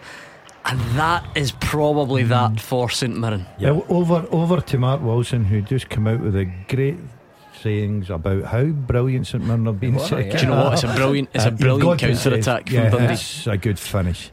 Listen, you can't argue St Mirren have been brilliant, but Dundee, hit them the counter. What a crossfield pass at his first touch is brilliant. What a finish there from the substitute. But it looks like done and dusted now for St Mirren. And by the way, you're forgetting that Dundee are down to 9 men because Kasunga's gone off and they're already down to 10 men thanks to Darren O'Day's red card. So looking at the goalkeeper there, Gordon. No, I'm giving credit to 2 things, Gordon. One, the ball, the crossfield ball. I thought it was terrific. It was like Mark's ball to me in the 5s, and the touch and the finish. A goalkeeping coach may say he's goalkeeper. I think you could he's too far over. Covered that. Do you? Giving him too much time for? Because by the way, Scott Wright's touch isn't great. It takes him a little bit wide. I think that's a good touch from a crossfield ball at that pace. Takes it away from the defender, Gordon. It's a very good touch. That's the sort of a touch I would have taken. And it was a terrific finish. Yes, you can say the goalkeeper maybe showed him a lot to aim for, but you've still got to put it there. It was a good finish. I'd give it all to the striker. You've now got to just be realistic and say that St Mirren are in the playoff final against Dundee United. There's no way that this is going to change. Hamiltakis have done their work properly and got their win, and now it's all about assessing, can St Mirren over 2 legs beat Dundee United? Mark Wilson, in forgetting his own career shock, Token Jesters tweeted in, I think Mark Wilson's a little mixed up. What, just generally? What have I said now? Celtic never drew 0-0 with Hibs on Trophy Day. He's making up as he goes along. And we've got another goal at Dens Park. Clyde One Super Scoreboard. Goal flash. Cody Cook has come off the bench at half time and scored a hat-trick for St Mirren. I'm right, yeah? Yes. I haven't missed anything out for. Yep, Cody Cook, a hat-trick for St Mirren. They now lead 3-2 against 9-man Dundee. So again, St Mirren are back in front, but they need something to happen because Hamilton also lead. The second time the goalkeeper's not covered himself in glory, really. Jack Hamilton, who had a magnificent save in the first half, but he's looked a bit iffy. Oh yeah. I've got to say, Hugh, I think he's found a pair of gloves in the dressing room and thought he was a goalkeeper. That's horrific. A show, yeah. Well done, St Mirren. Like I said, playing terrifically well. Yeah. That Mark Wilson. Going back to that, Mark Wilson's a little mixed up. Celtic never drew 0-0 with Hibs on Trophy Day. We beat Hibs 2-0 on Trophy Day in 07-08. The following season was 0-0 with Hearts on Trophy Day, and that was preceded by a 0-0 at Easter Road. No wonder they were a damn squib. Listen, I'm getting mixed up then. I thought the 2006-2007 season, that was 0-0 at Hibs at home. But Token Jesters could be right, but it usually is. You were playing in them. Oh, okay. So 06-07. What was that? Who did they say that was against? 06-07. I don't think that came into the equation yet. Well, listen, I'll ask him about that. I don't know. Get back to his Token Jester. I know who I'd be right. backing. Token. The Jester. Get all your money on the Jester for this one. It's the Jester versus the Mushroom. Well, it was a long time ago. There's that many trophy days back then. I tend to forget. 06-07 season. Yeah, the 06-07 season. I don't know when the trophy was given out, but towards the end of the season, Hibs not in there. The last home game was a 2-1 win against Aberdeen, and the one before that was a 3-1 defeat at home to Hearts. So you probably got it against Aberdeen on the last home game. A 2-1 win. Are you sure you were at Celtic? Yeah. I told you that's how I couldn't remember his career. Yeah. I'm struggling I now. can't remember his own. I've got a goal. Clyde One Super Scoreboard. Goal flash. It's for Livingston, so they pull one back. Motherwell 3, Livingston 1. Motherwell had that comfortable lead thanks to 2 Davy Turnbull goals and one from Liam Donnelly. But Scott Tiffany has pulled one back for Livy. Good old game Rogers got there. Oh, fantastic. But it's two sides, nothing to play for. Motherwell throwing in a couple of young players. Livingston, they've had a terrific season, you've got to say, and you're always guaranteed you were going to get plenty of action, plenty of goals there, especially the last game of the season, fans turning up just to thank both sets of players for a terrific season. You've got to say it has been, and it's been a great finish for Motherwell. Not bad. 3 games last day of the season, tension, etc, etc. 3 games, 11 goals. Oh, hold on, more than 12. that. Clyde One Super Scoreboard. Goal flash. Motherwell 3, Livingston 2, and it's Scott Tiffany again. We're falling apart. What a game Roger is watching there. So whoever thought Livingston were on their holidays, they've come back. 3 games, 12 goals, even better. And now it's Turnbull versus Tiffany for the hat-trick. I would fancy Turnbull. Would you? He's already missed a penalty though. Is that the chance I'll gone? just finish it off because Livingston are obviously, they're throwing everybody forward, trying to get back in the game. It's obviously working. I think Motherwell hit them the counter and Turnbull will slot one in to finish it off. I'm just checking results here, sorry. He's checking his career. Okay, let's go back on the phones. We'll preview Rangers game against Kilmarnock tomorrow in just a short while. Let's take a call from Frank in Garrahill, because remember, phone lines are open all afternoon because we finish at 3. 0141 951 1025. Frank, what's on your mind tonight? Hugh Keevan's pronunciation, the French pronunciation. Brilliant. He's got it quite wrong, I'm afraid. Brilliant. Malheureusement. Give us that again. Give us it again. It's not Malheureusement, it's Malheureusement. Right. And are you a fluent French speaker, Frank? Oui. Not fluent, but I've studied it for 5 years. Hugh, you need to have a word with yourself. Well, I don't know quite how to approach myself over this matter. Work on it with Frank. Frank, you tell Hugh how to say it properly, and then we'll see if he can repeat after you, like in all language classes. It's just like, it's simply Malheureusement. Malheureusement. Not Malheureusement. Oh well, but I'm from Partick. In Partick, that's the way they say it. Give it a go, Well, Hugh. I lived in Govan. Oh, my grandfather came from Govan. Oh, so it's Govan French versus Partick French. He was my next door neighbour, by the way. Who was?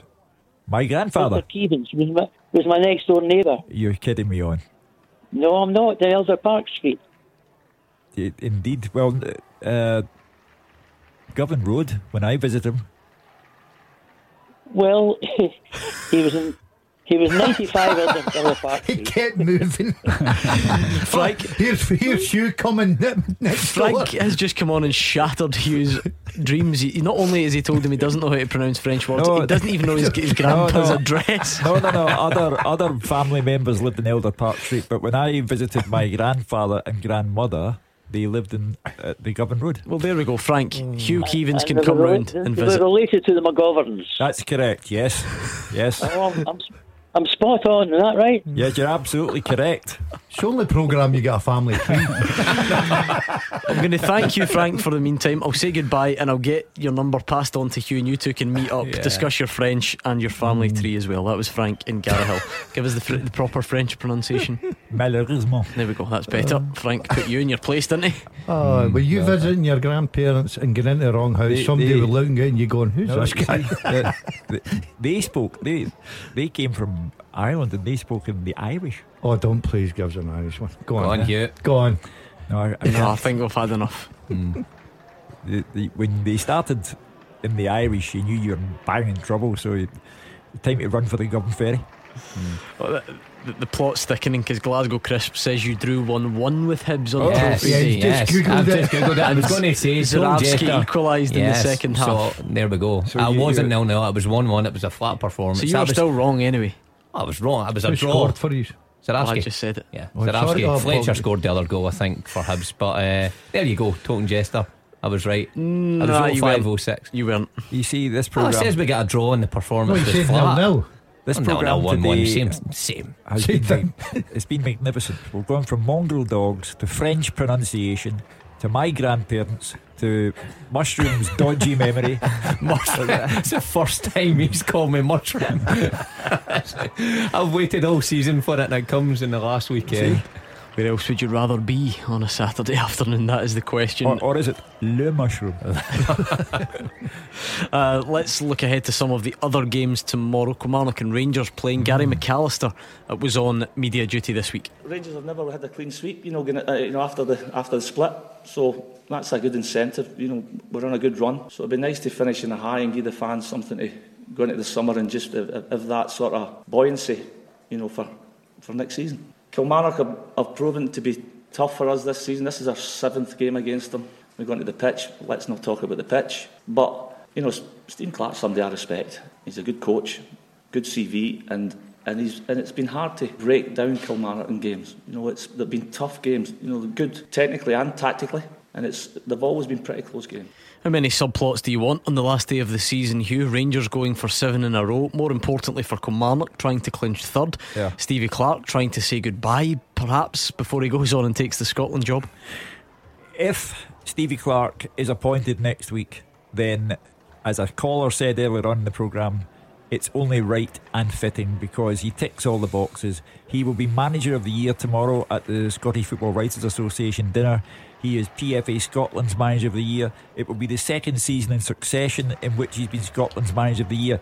Who else would you go for to be the national team manager than the best manager in Scotland? So, well done to Stevie Clarke. As for Rangers, they will end the season pleased with the way it's finished, pleased of very obvious signs of improvement, one transfer window away from having a side seriously good enough to challenge Celtic for the title. So there'll be a lot in it for Steven Gerrard. So with that and the trophy presentation going on at Celtic Park and young men getting a chance, fantastic day tomorrow. Yeah, I mean, Rangers are going for that 7th consecutive win, Gordon DL. But obviously the big one was the Celtic game last week. Might you see a couple of changes? Might you see Morelos in from the start? Would that be a farewell for him? Yeah, I think Arfield may be struggling, getting rested. Yeah, maybe. Yeah, you probably could see that, Gordon. But I don't think he'll go there and think, right, okay, it's been a terrific season. Gary McAllister says it there. They want to finish in the high. They want to make sure the supporters get away for the summer, enjoying the football they've played and looking forward to next season. And obviously Kilmarnock are desperate. Their players will be desperate to give their manager, who they love, and they will probably miss a send-off fitting. I think down there we will get an absolute cracking afternoon of football. I really do. Yeah, it should be a good game, that one, Hugh, because there is a football aspect to it. It's not all about the subplots. You know, they've been very, very competitive games because Kilmarnock are so tough to beat. Yeah, I mean, Kilmarnock, if you take away the points that Rangers have conceded to Kilmarnock, they could have won the league. But for Kilmarnock have taken so many points off them. They've been a real thorn in the side of Steven Gerrard, and again, it's part of the great job that Stevie Clarke has done there. And I look forward to the Stevie Clarke revolution when he takes over the national team, because let's be honest, not only have we been nowhere for 21 years, in recent times we've been flat, mediocre, unattractive, unappealing to supporters who have stopped attending matches. He takes on the national team in pretty much the same state that he took on Kilmarnock, at a very low ebb and in serious need of whatever brand of magic it is that Stevie Clarke possesses. Does that make us a rescue dog as well? Yes, it does. Right, okay. I think Token has summed it up perfectly. He says, no, Mark, I was right, you were a little mixed up. It just turns out so was I. So there we go. Two mixed up men talking football on a Saturday afternoon. I had it as a draw. I had it as a draw, and it was a draw. No, so listen, stop digging. Stop digging, please. Stop digging. Have that. Take some of that. You were wrong. You were wrong. Just accept it. Dundee 2, St Mirren 3. So St Mirren are doing their part. It looks like they're heading for 3 points. The problem for them, and the good thing for the Accies, is that they look comfortable. Hamilton 2, St Johnstone 0. It's going to take quite a dramatic comeback from St Johnstone to deny the Accies and keep St Mirren automatically in the division. So it looks like they're heading for the playoffs. It wouldn't be a comeback from St Johnstone. It would need to be a miracle for them to score 2 goals in the time left open to them. I'd love to hear what Tommy Wright makes of the performance, because that's as flat as it gets, really. So they don't even finish the season having averaged a goal a game. They're one off. I don't think every manager wants to win a game, Hugh. I understand where you come from, but I think Tommy Wright will be quite happy with this season. He'll know that he's went down to Hamilton, who are fighting for their lives. Always got to be a difficult game. Yeah, probably disappointed in the result, disappointed in the performance, but he'll be quite happy to get the season over with and look forward to next season. Let's do this, Hugh Keevins. The second half teaser. With Inside Sport in the Scottish Sun, the best news, features and columnists every Sunday.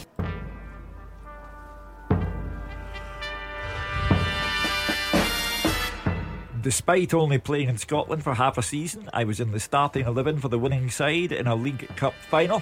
I started and finished my career in France, the country of my birth, and also played in Spain and England. Who am I? I am Jerome Bonicel.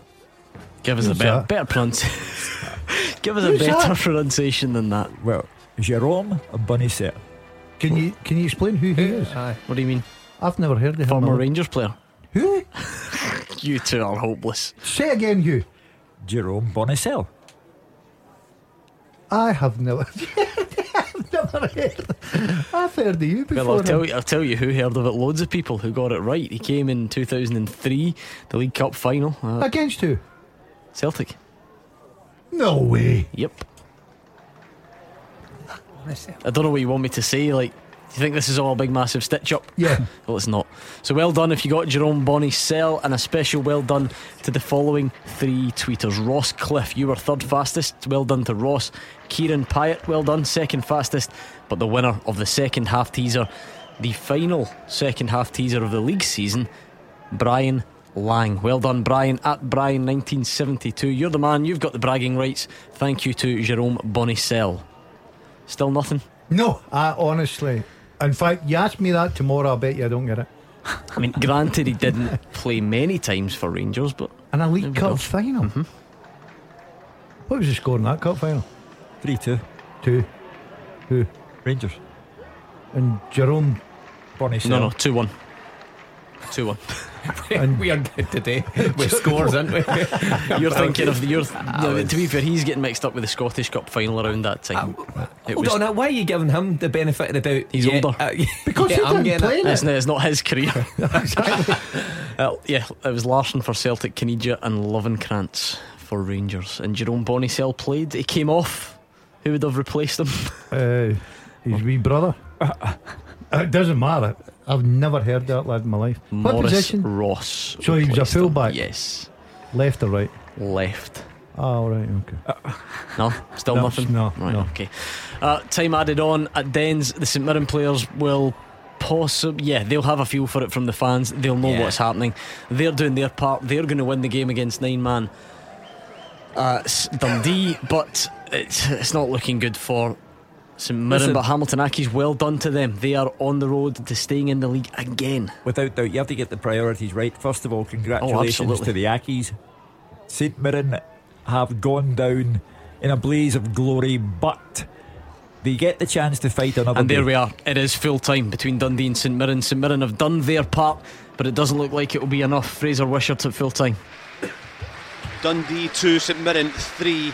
St Mirren did all they could. They came from behind with Cody Cook scoring a remarkable second half hat-trick against Dundee, who ended up with 9 men. But the result in Hamilton means that St Mirren will play Dundee United in the play-off final. Dundee with a better team in the first half, over the scoring in the 14th minute. Paul McGowan, a lovely pass inside left back Music. Cammy Kerr ran onto the ball and smashed it high past Gladkey. Then came a big moment in the game when Darren O'Dea brought down Danny Mullen. It was referee Alan Muir showed a red card for denying a goal-scoring opportunity. I think it was the right decision, but a disappointing end to a long career for O'Dea, who's retiring after this game. St struggled in the first half. Best chance, Kel McAllister cutting from the right, left foot shot, an excellent save by Jack Hamilton low down, and Dundee deservedly ahead. And Oren Kearney made a substitution that changed the match. Cody Cook on for left back Music, changed to 4-2-4, and the sub had immediate impact. 50th minute equaliser, lovely play down the right hand side by Paul McGinn and Kyle McAllister. Lovely cross by McGinn to the back post, just stood up, and Cook headed low past Hamilton, who got his hand to the ball. What a lift the team and the fans got from that goal. Stephen McGinn was inches wide with a 20-yard shot. The Saints cranked up the pressure, and they were ahead in 58 minutes. Ryan Flynn made an excellent run into the box. His shot was blocked, it fell to Cook, with an excellent low side foot finish low past the goalkeeper. Those 2 goals were the first 2 goals for Saints for Cody Cook. Then Hamilton made a great point blank save from Danny Mullen to keep Dundee into it, but then Dundee out of the blue hit back. They hadn't been in the game. They were down to 9 men. Kasunga, who'd limped off injured after they'd used all their subs, and Ethan Robson put a lovely diagonal pass, lovely touch by sub Scott Wright, and a low finish past Hladky. But the goal scoring wasn't finished. 3 minutes later, Saints went back in front, and it proved to the winning goal. This time again, Ryan Flynn drove into the box.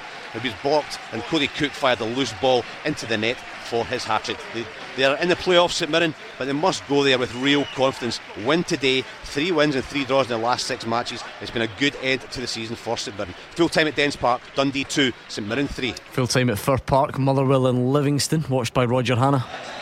Motherwell 3, Livingston 2. An incredible match this afternoon at Fir Park. Motherwell on easy street, 3-0 up, but they nearly blew it in the last 10 minutes as Livingston swarms all over them in the finale. The goal started after 10 minutes. A free kick wide in the left from David Turnbull, glanced home by Liam Donnelly. Donnelly's second appearance of 2019 and his first ever goal for the Steelman. James Scott here, a shot tipped over in 20 minutes by Ross Stewart, but the danger wasn't cleared by Livingston. Bole Ariyibi fired in the corner to the near post. Nice step half over by Scott and fired home by David Turnbull. 4 minutes later, Turnbull found the net again, his 15th of the season, this time from the penalty spot after Craig Sibbald had taken down Ariebe. Not the last of the spot kick action of the first half. Livingston had a penalty 4 minutes before the break, awarded by young referee David Monroe when Ricky Lamey was taken down, but well keeper Mark Gillespie saved from Ryan Hardy. The play reached to the other end. Turnbull tripped by Livingston goalkeeper Stewart.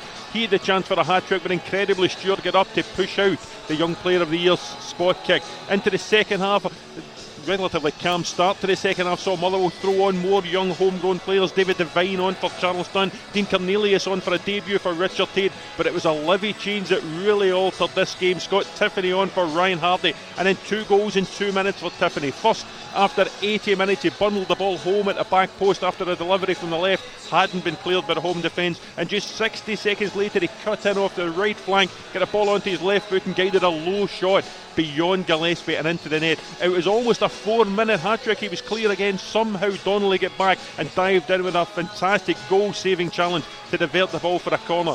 Another time for another scare for Motherwell when Dolly Menga, the other Livingston substitute, flashed a shot wide just 3 minutes from the end, but Motherwell hung on for a win. It's taken them through the 50-point barrier. Their fans just waiting for them to come back out for the traditional end of season lap of honour. They'll say farewell to Carney Q, they'll say farewell to players like Connor Salmon, like Curtis Main, like Jake Hasty. They'll just be hoping it's not a farewell to 2-goal David Turnbull. Motherwell 3, Livingston 2. And the Accies have done it against St Johnstone. Mark Guidi. Full time at Hamilton, Accies 2, St Johnstone 0, and a professional performance and a deserved victory for Brian Rice's men to secure their Premiership safety 5 years in a row.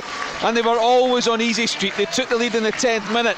It came from a corner kick after Saints keeper Xander Clark made a brilliant save to parry away an Aaron McGowan header. Tony Andrew took the corner kick. There was a scramble inside the 6-yard box, and there was Ziggy Gordon in his last appearance for the club before he heads to Romania to put the ball from 3 yards out past Xander Clark and into the net. St Johnstone, even though they'd nothing to play for, made a decent contest of it. David Watherspoon had a shot cleared off the line the 28th minute, but then it was 2-0. 57 minutes gone, and it was a veteran striker Steve Davis who pounced on a mistake at the edge of the box by St Johnstone defenders, and he slammed home a right foot shot past at Xander Clark. From there on in, the Hamilton Accies knew it was celebration time, also because of the score coming from Dens Park. And then for a fitting farewell to Dougie Imrie, the veteran Accies man, before he hangs up his boots, he came on and got a terrific reception from the Hamilton Accies fans. The players just now, along with Brian Rice, doing a lap of honour. They were terrifically backed by the home support this afternoon, knowing that they will be in the Premiership for the 6th season when it kicks off on August the 3rd. Well done to Hamilton Accies. They thoroughly deserve this victory thanks to goals from Ziggy Gordon and Steve Davis. Full time at the Hope CBD Stadium. Hamilton Accies 2, St Johnstone 0. Hamilton Accies do it again. They stay in the Premiership. St Mirren, if they want to stay, will have to beat Dundee United in the playoffs. Let's hear from you. We're only here until 3 o'clock, so get the calls in nice and early. 01419511025. What did you make of today's action? What are you thinking ahead of tomorrow's action? And we'll hear hopefully from the managers as well. All coming next. Clyde One Super Scoreboard with Thompson's personal injury solicitors. Great results for Scottish accident and injury victims for 40 years. Full-time scores from the Premiership today. In the bottom 6, the 2 that mattered: Dundee 2, St Mirren 3, and Hamilton 2, St Johnstone 0. That combination means Hamilton stay in the league again. It'll be their 6th season in the Premiership, whereas St Mirren, if they want to join them, will have to beat Dundee United in the playoffs. In the other game, Motherwell survived a late Livingston comeback to win 3-2. David Turnbull scoring 2 of the goals. What a day it's been, Hugh Keevins. Yeah, I mean, first of all, credit to the Accies. Brian Rice now joins a small but commendable list of Alec Neil, Martin Canning and Brian Rice himself, who have kept this club who exist in the face of apathy and who have a very small supporter base but have hearts the size of the country, and they keep in this division again, and that's to their eternal credit. For St Mirren, gone down with all guns blazing. They've scored 3 goals in Dundee. If they can repeat that feat at Tannadice, they'll survive as well. Yeah, listen, huge credit has to go to Hamilton Accies, because they had a very difficult decision to make with Martin Cannon, and a lot of us in this show thought Martin should have been given more time, but the fans had clearly turned against him. So the board had an important decision to make. They chose to get rid of him, and then who to bring in. Now they went for Brian Rice, a man who had never been out on his own before. I thought that was a brave decision as well, and probably didn't know which way that was going to go. But Brian Rice has been honest and candid in his post-match and pre-match interviews, and he's got them playing a certain style of football. He says he's going to integrate a lot of youth players in next season because that's where he believes, but he knew what he needed to get them over the line, and fair play to them today. A lot of pressure on them today. St Johnstone team playing for nothing, could have been dangerous, but Mark Guidi says it looked like they were in no danger from the first whistle, so well done to them. Yeah, I'm delighted for Hamilton Accies, Gordon. I've got a lot of good friends over there. I know that the way they go about their business and giving youth a chance and how hard they work behind the scenes, and they made a big decision halfway during the season to get rid of Martin Cannon, who was a loyal servant to them, and brought in Brian Rice, and it's worked for them. But on the other hand, when you look at St Mirren, not that long ago I watched them against Dundee United, who they're going to play in the playoffs, and Dundee United were far the better team, and that was down in Paisley, but they're playing with confidence now.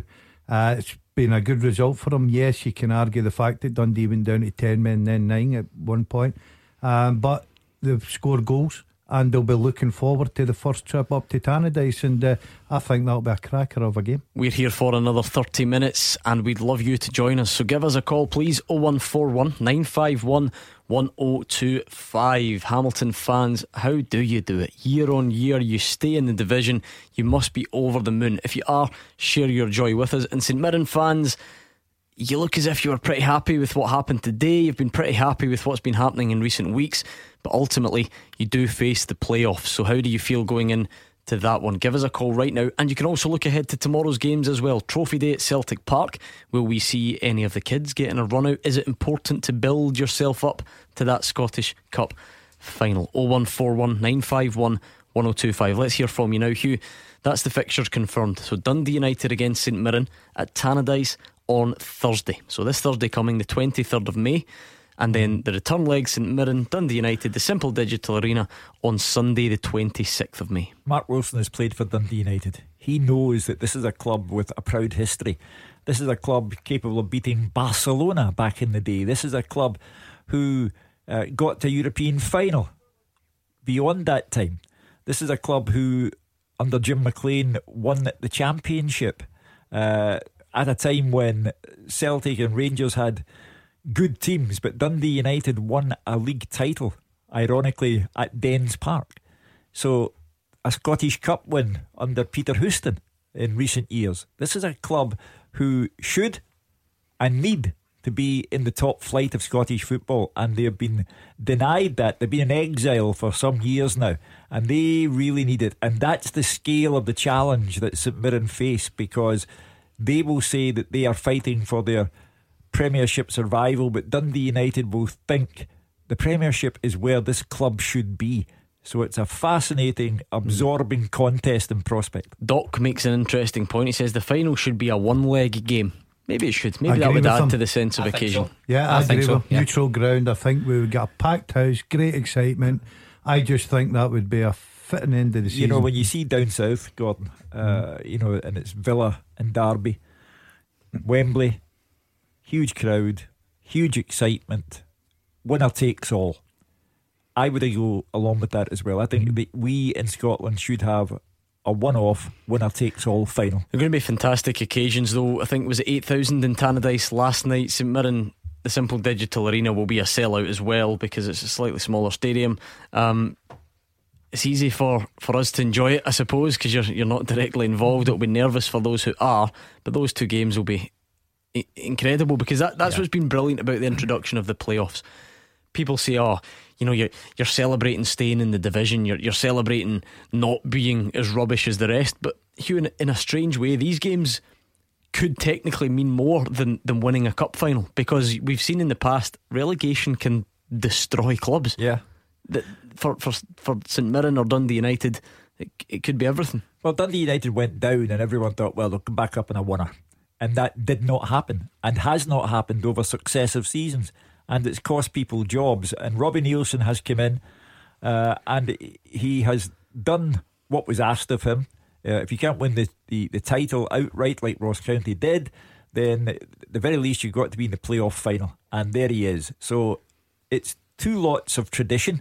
St Mirren, again, a club with bags of tradition, and it's going to be winner takes all, but over two legs. There's huge pressure, Hugh, on both sides, because St Mirren, if they go down, there's huge pressure, relegation. You're looking at the jobs around the stadium. But Robbie Neilson from Dundee United, given the job, he's been back to the hilt from the Dundee United board. Yep. I mean, January he came out and he said that his team weren't good enough and he was going to move players on, and he did move players on, and he basically brought in a full new team. And there's only so much a board can give you to get success. Now if he fails, and not all his doing, but for the third time in a row, then it's demoralising for those Dundee United fans. I think it would be a big blow for Dundee United, sorry Hugh, because new owners have come in, they've gone in a different direction. They've gone what you would call old-fashioned big time, director of football, all that coming into Dundee United, manager, big wages getting in there. They're planning for to be a big club again, which they were, but it's all down to these two games. The city of Dundee doesn't want two clubs in the Championship. I know it brings back the Tayside derby and the, two full houses, but there's more to life than the Tayside derby. The city of Dundee is a vibrant place to be. It's a city that's been re-energised with the Victoria and Albert Museum and all the things that are going on there. They need clubs in the top flight. Okay, 0141 951 1025. Let's hear from you, St Mirren fans. Can you do it in the playoffs? What about you, Accies fans? How happy are you this afternoon? Let's look ahead to tomorrow as well. First up tonight is Burnley in Port Glasgow. Hi, Burnley. Hello. What's your point today? Good afternoon, guys. Hi. First of all, can I say congratulations to Hamilton yet again? Absolutely brilliant. Yeah, well said. I'm bringing up next season, and I'm looking at potential signings for Rangers, potential signings for Celtic. Do Rangers actually think that by buying Motherwell's best player, Kilmarnock's best player, and bringing in loan signings from here and there, I don't doubt Celtic will bring in loan signings as well, but they honestly think they're going to touch Celtic by going down that road? I mean, Celtic's won more trophies than they've won games in a row. I get the point. David Turnbull might have something to say about Jake Hastie being Motherwell's best player. But in terms of signing, best players, listen, that's the way Celtic and Rangers have operated throughout time. I was lucky enough. Celtic came and picked me from Dundee United. Were you the best player? Listen, by far, right? But being serious, even Kilmarnock, Chris Boyd going to Rangers, it's the way it's been done. So there is success stories, but it's all about how these boys who have been picked for other clubs react to playing for Rangers. That's a big thing. Mark, it's different days.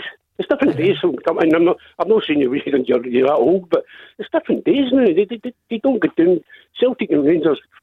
Celtic certainly don't go down the road of buying the best players from picking Brian McClure from Motherwell and winning leagues. That's why it was okay 20 years ago, 20, 30 years ago. What about Ryan Christie? It's a one-off. Come on.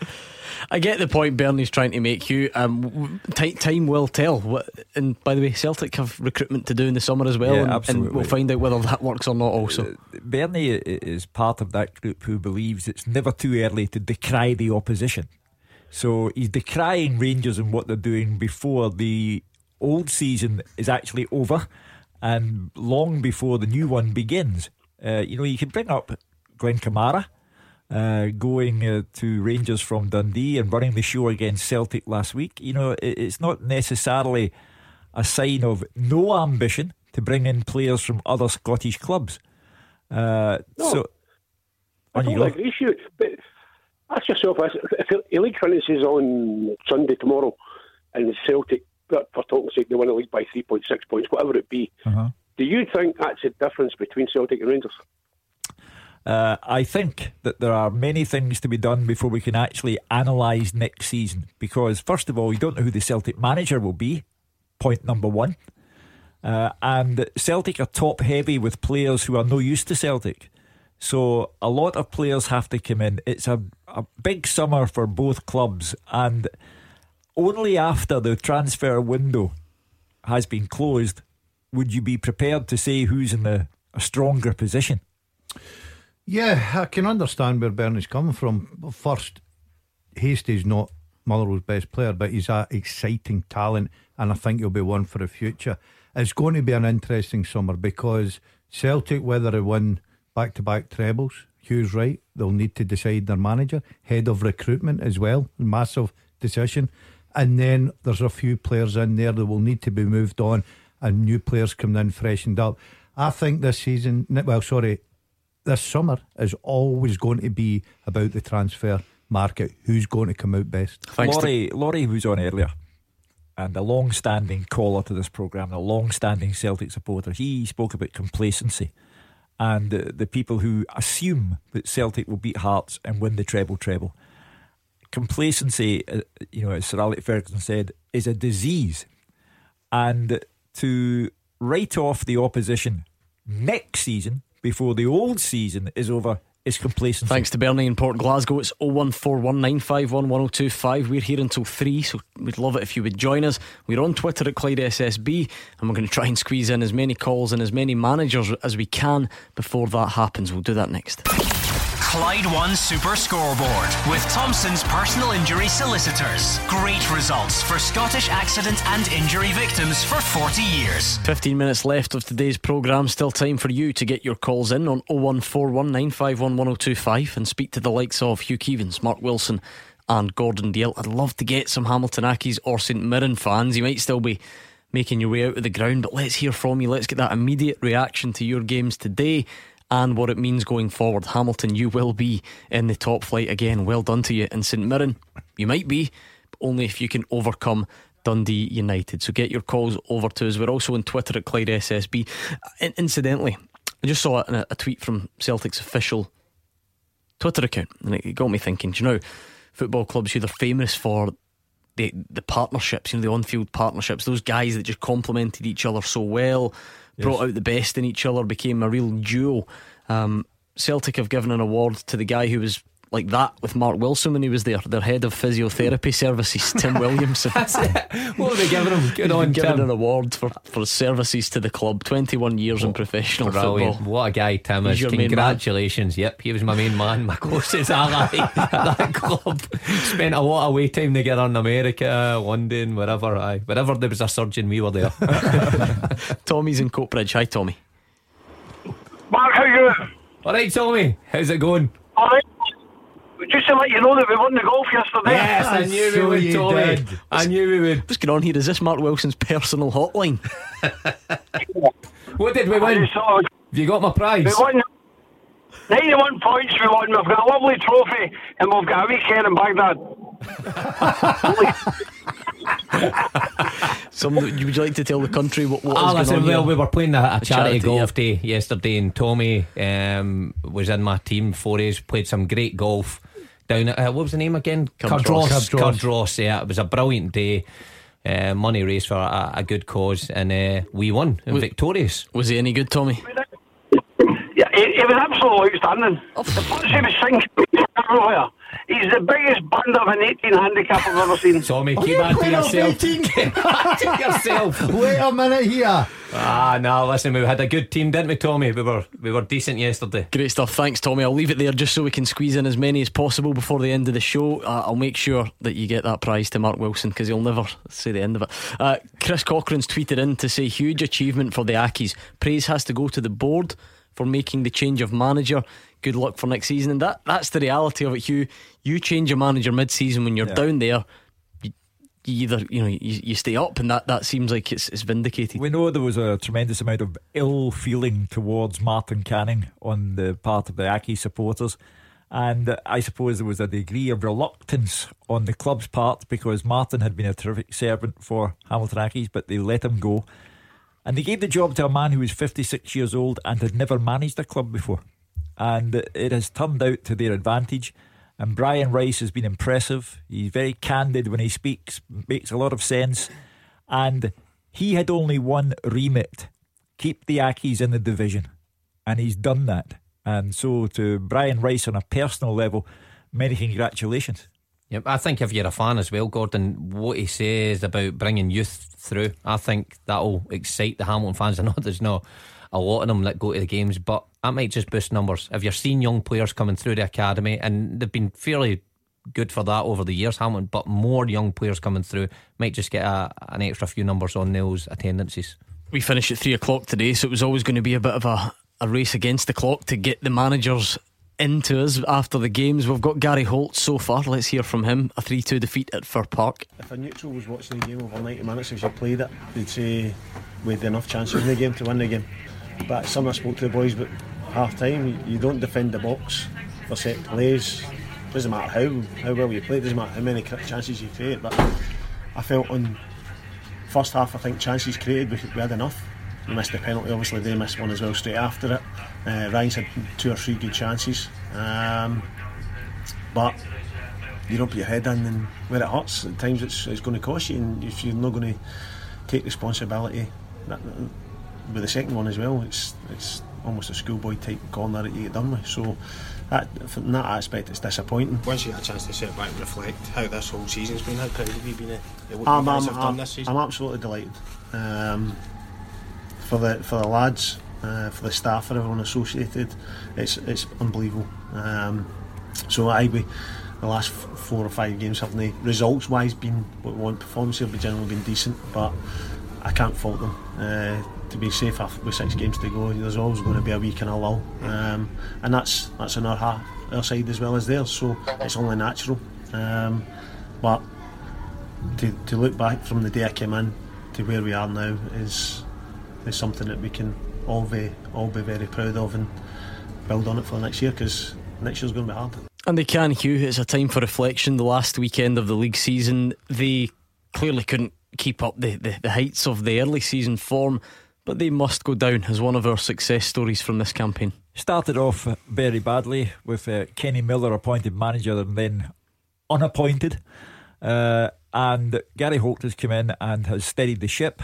He's perfectly right to say that next season will be a hard shift because they'll lose Liam Kelly, Declan Gallagher, Craig Halkett, so there's a rebuilding job needed there. Yeah, I do agree with you, Hugh. I think next season will be their big one. But like Hamilton Accies, you make big decisions. Boards make big decisions. And they brought in Brian Rice and it's worked. I think the big decision for Livingston was they went for Gary Holt, who admittedly said he tried for every job possible, didn't even get answers back, but he kept going, he kept knocking at the door, and I think he's been absolutely brilliant for Livingston. Yeah, I'd have to agree. 11 wins this season is remarkable. I think they were everybody's tip to either finish bottom or be in the playoff, and that's understandable. You come through those divisions, League One when me and Daz were at Airdrie, and then the Championship with probably the same squad, you're thinking they'll go straight back down. But to get that success was terrific. But the guys are right, when that squad starts to break up, and you're trying to attract other players, you wonder what quality of players they can attract to stay in the division. You'll have either St Mirren or Dundee United in there next year, so very competitive again. So Gary Holt will have a very tough job recruiting this summer. We've just about to receive Oran Kearney's interview, so hopefully we can get that out before we finish at 3 o'clock this afternoon. Let's quickly look ahead to tomorrow as well. Gary McAllister was speaking. He was on media duty for Rangers. Rangers have never had a clean sweep, after the split. So that's a good incentive.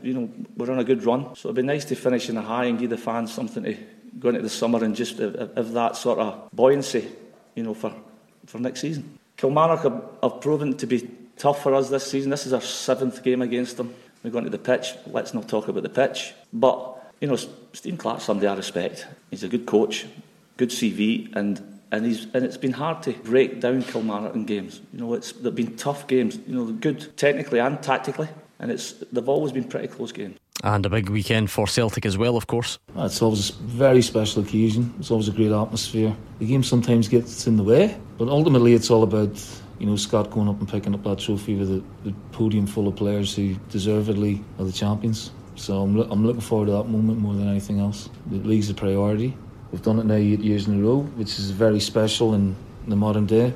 It's a very difficult thing to do, and we look forward to the cup final and going into the next season trying to defend for a 9th time. Hugh Keevins, various issues to be resolved tomorrow, some big, some small, some in between. Who would have thought at the start of this season there'd be no Brendan Rodgers when the trophy was handed out, and it'd be Neil Lennon who was standing there? Who would have thought that at this late stage in the season the Celtic fans still don't know who'll be their manager at the start of next season? Who would have thought that Steven Gerrard would have started this season as Rangers manager? Very few. But a sense of perspective is needed at Rangers. They are finishing the season on a high. However, the season ends trophyless, and the years have gone by and Rangers have not won a major trophy. That is the challenge confronting Steven Gerrard next season, because failure to win the league next season could cost him his job. Likewise, whoever is appointed Celtic manager, failure could be a costly business. What are you thinking about tomorrow, Gordon and Mark?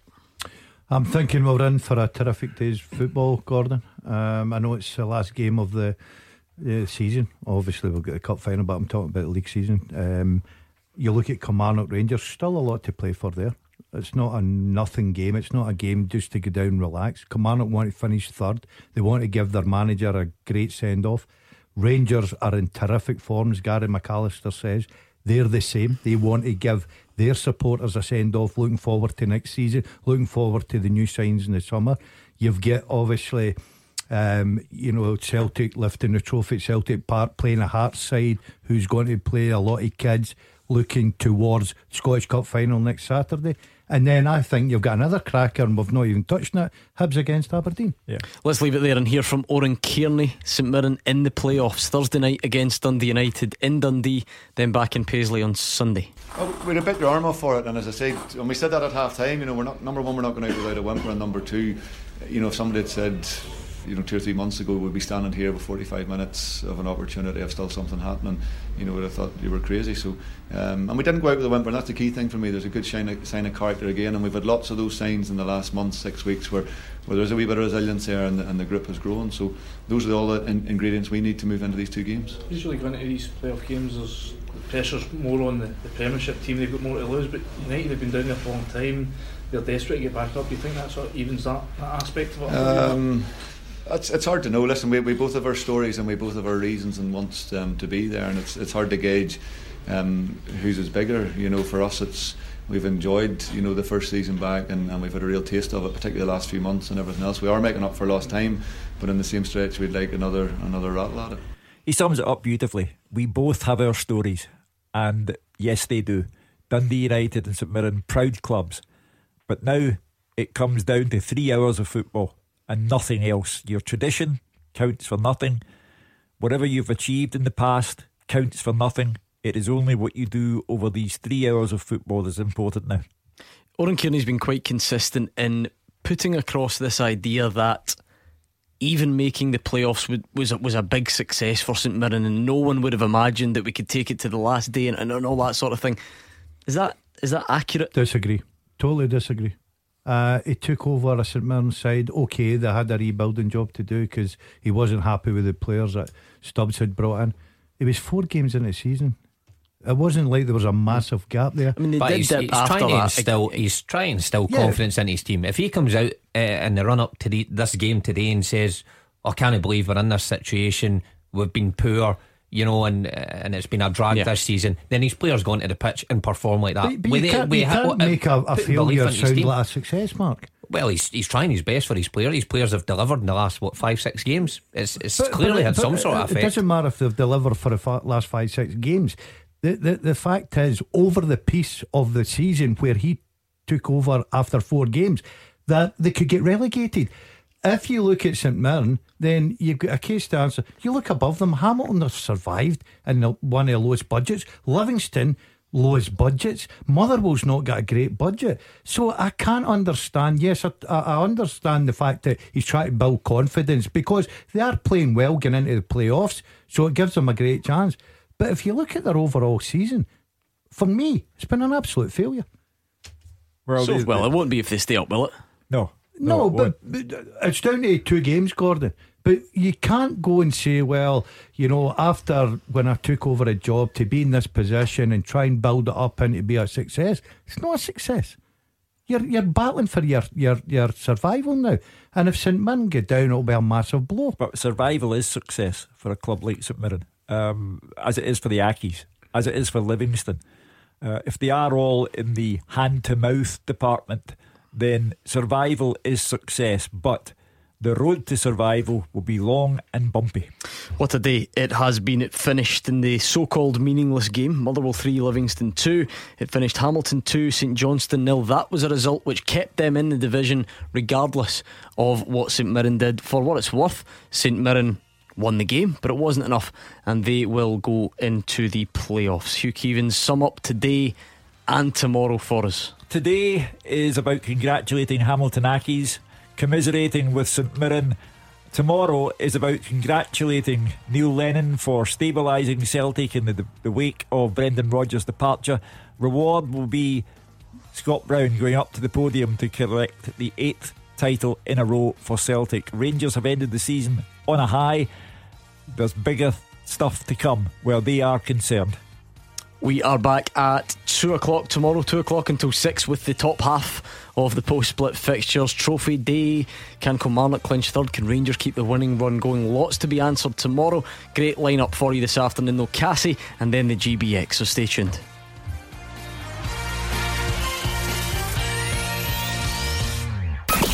Clyde One Super Scoreboard with Thompson's personal injury solicitors. Great results for Scottish accident and injury victims for 40 years.